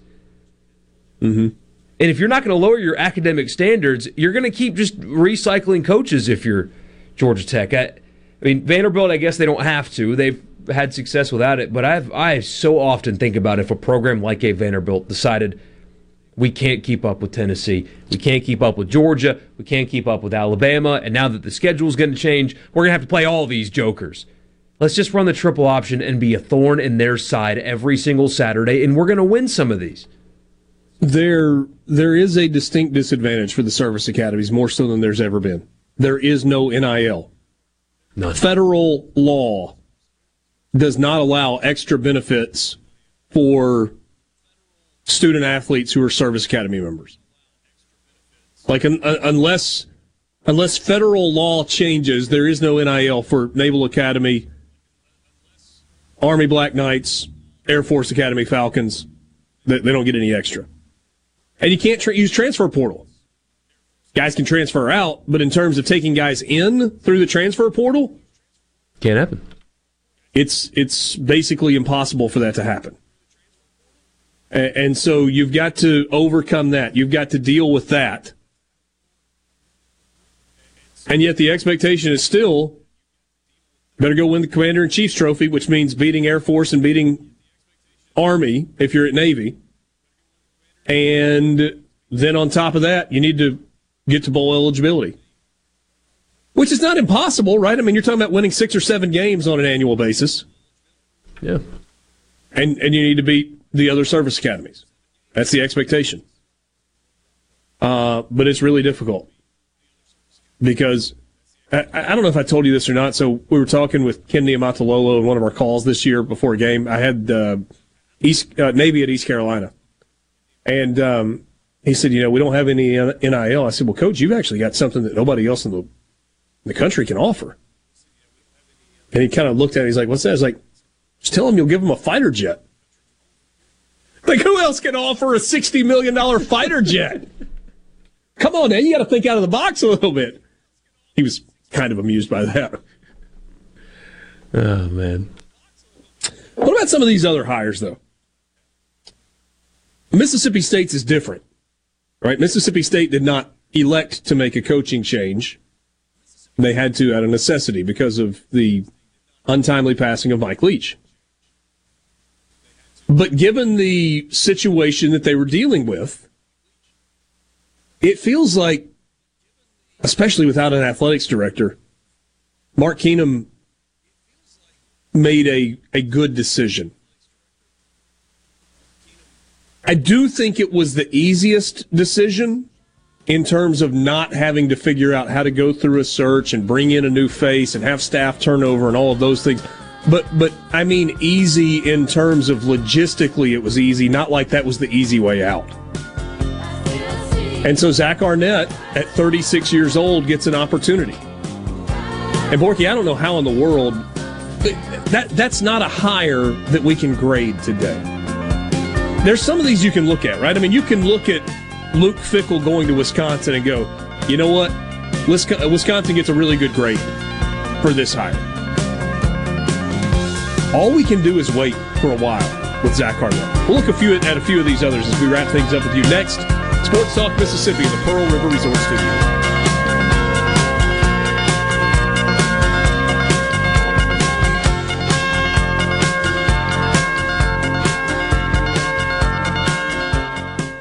This show was previously recorded. Keeping you up to date with news, weather, and politics that affect you and your family. Super Talk Mississippi News. Your news all the time. On air and online. Super Talk Mississippi News. At supertalk.fm. This is where the story of your state gets told each day. We're proud to cover the Magnolia.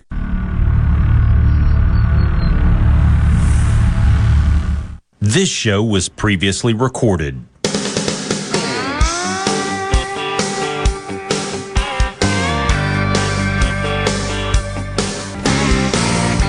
were farm kids way down in Dixie, met in high school.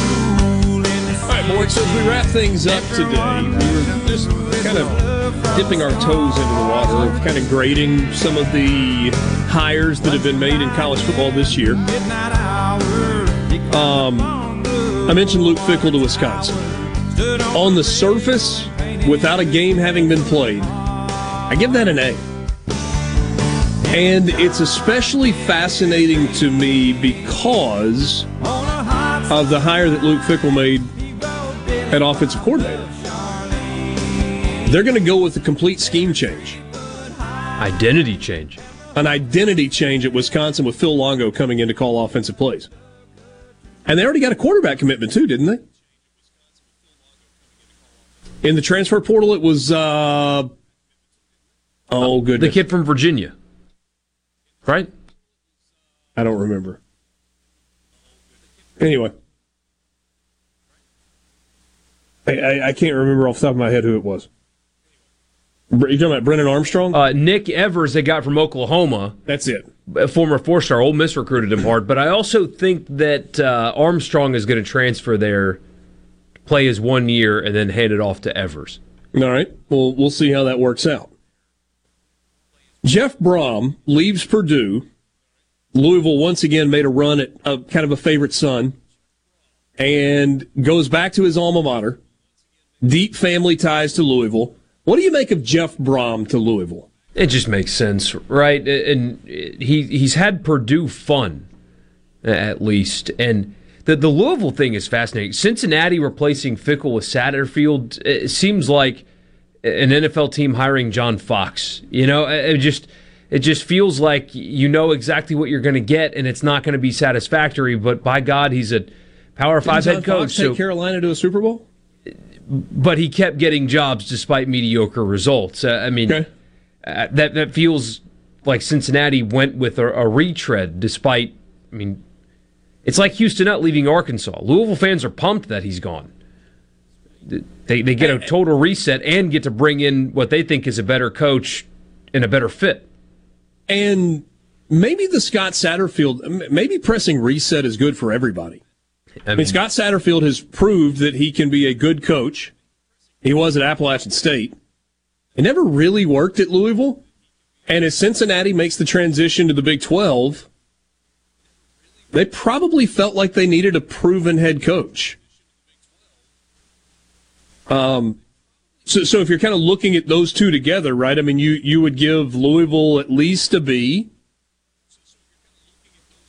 And you'd give Cincinnati, I mean, certainly a passing grade. Yeah, it's kind of a wait and see thing with Scott Satterfield. Deion Sanders to Colorado. It's got to be an A for Colorado, at least in the short term. We'll see how it works, right? We'll see what the results are. But Colorado is a team that was an afterthought for everybody. They went 1-11 this year. They haven't recruited well. The results on the field haven't been good. There's been apathy around that program, and there is an energy around Colorado football that has not existed in a really, really long time. Yeah, that was the kind of place. They were almost desperate. I mean, a horrible football team, recruiting terribly, fan base disengaged. Their team store has crashed multiple times from people trying to buy stuff. And, I mean, he's already got the transfers already are guys that Colorado could have never dreamed getting. I mean, the recruiting has already picked up so strongly. The staff hires have been good. I don't think he's going to go undefeated in year 2, or I guess year 3, what he did at Jackson State. At Colorado, I don't think that's going to happen, but they are immediately more interesting and fun and immediately have better players than they could have gotten otherwise. No doubt. And the Pac-12's getting weaker. USC's leaving. USC and UCLA are leaving. Going to the Big Ten. A year and a half. Yeah. Matt Rule at Nebraska. I love the fit there. I know we've talked a lot about Nebraska will never be what it was, but Matt Rule is proven to be a program builder at the college football level. Difficult jobs, too. He built at Temple, really difficult place to win.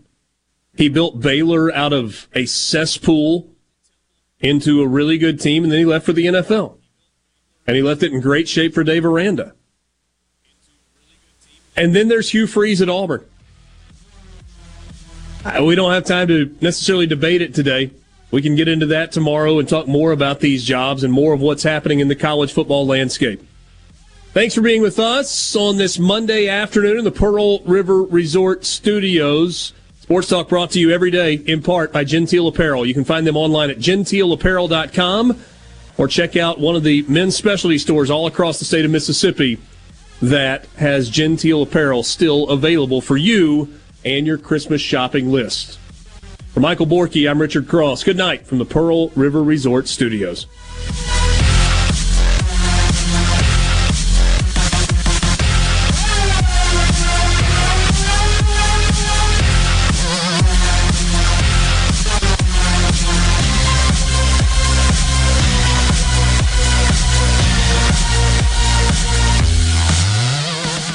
This show was previously recorded. Keeping you up to date with news, weather, and politics that affect you and your family. Super Talk Mississippi News. Your news all the time. On air. Running a business is tough. If you're struggling with HR, benefits, and payroll, you're not alone. Many businesses just don't have the resources to keep up. That's where MWG Employer Services comes in. We provide a full range of employer services with everything from payroll to benefits to HR services and compliance, and can create a custom plan that fits your needs and budget. We're a Mississippi-based company that can help you focus on what you do best, growing your business. Call MWG Employer Services today at 601-206-7966 or go to MWGEmployerServices.com. A Super Talk Mississippi media production.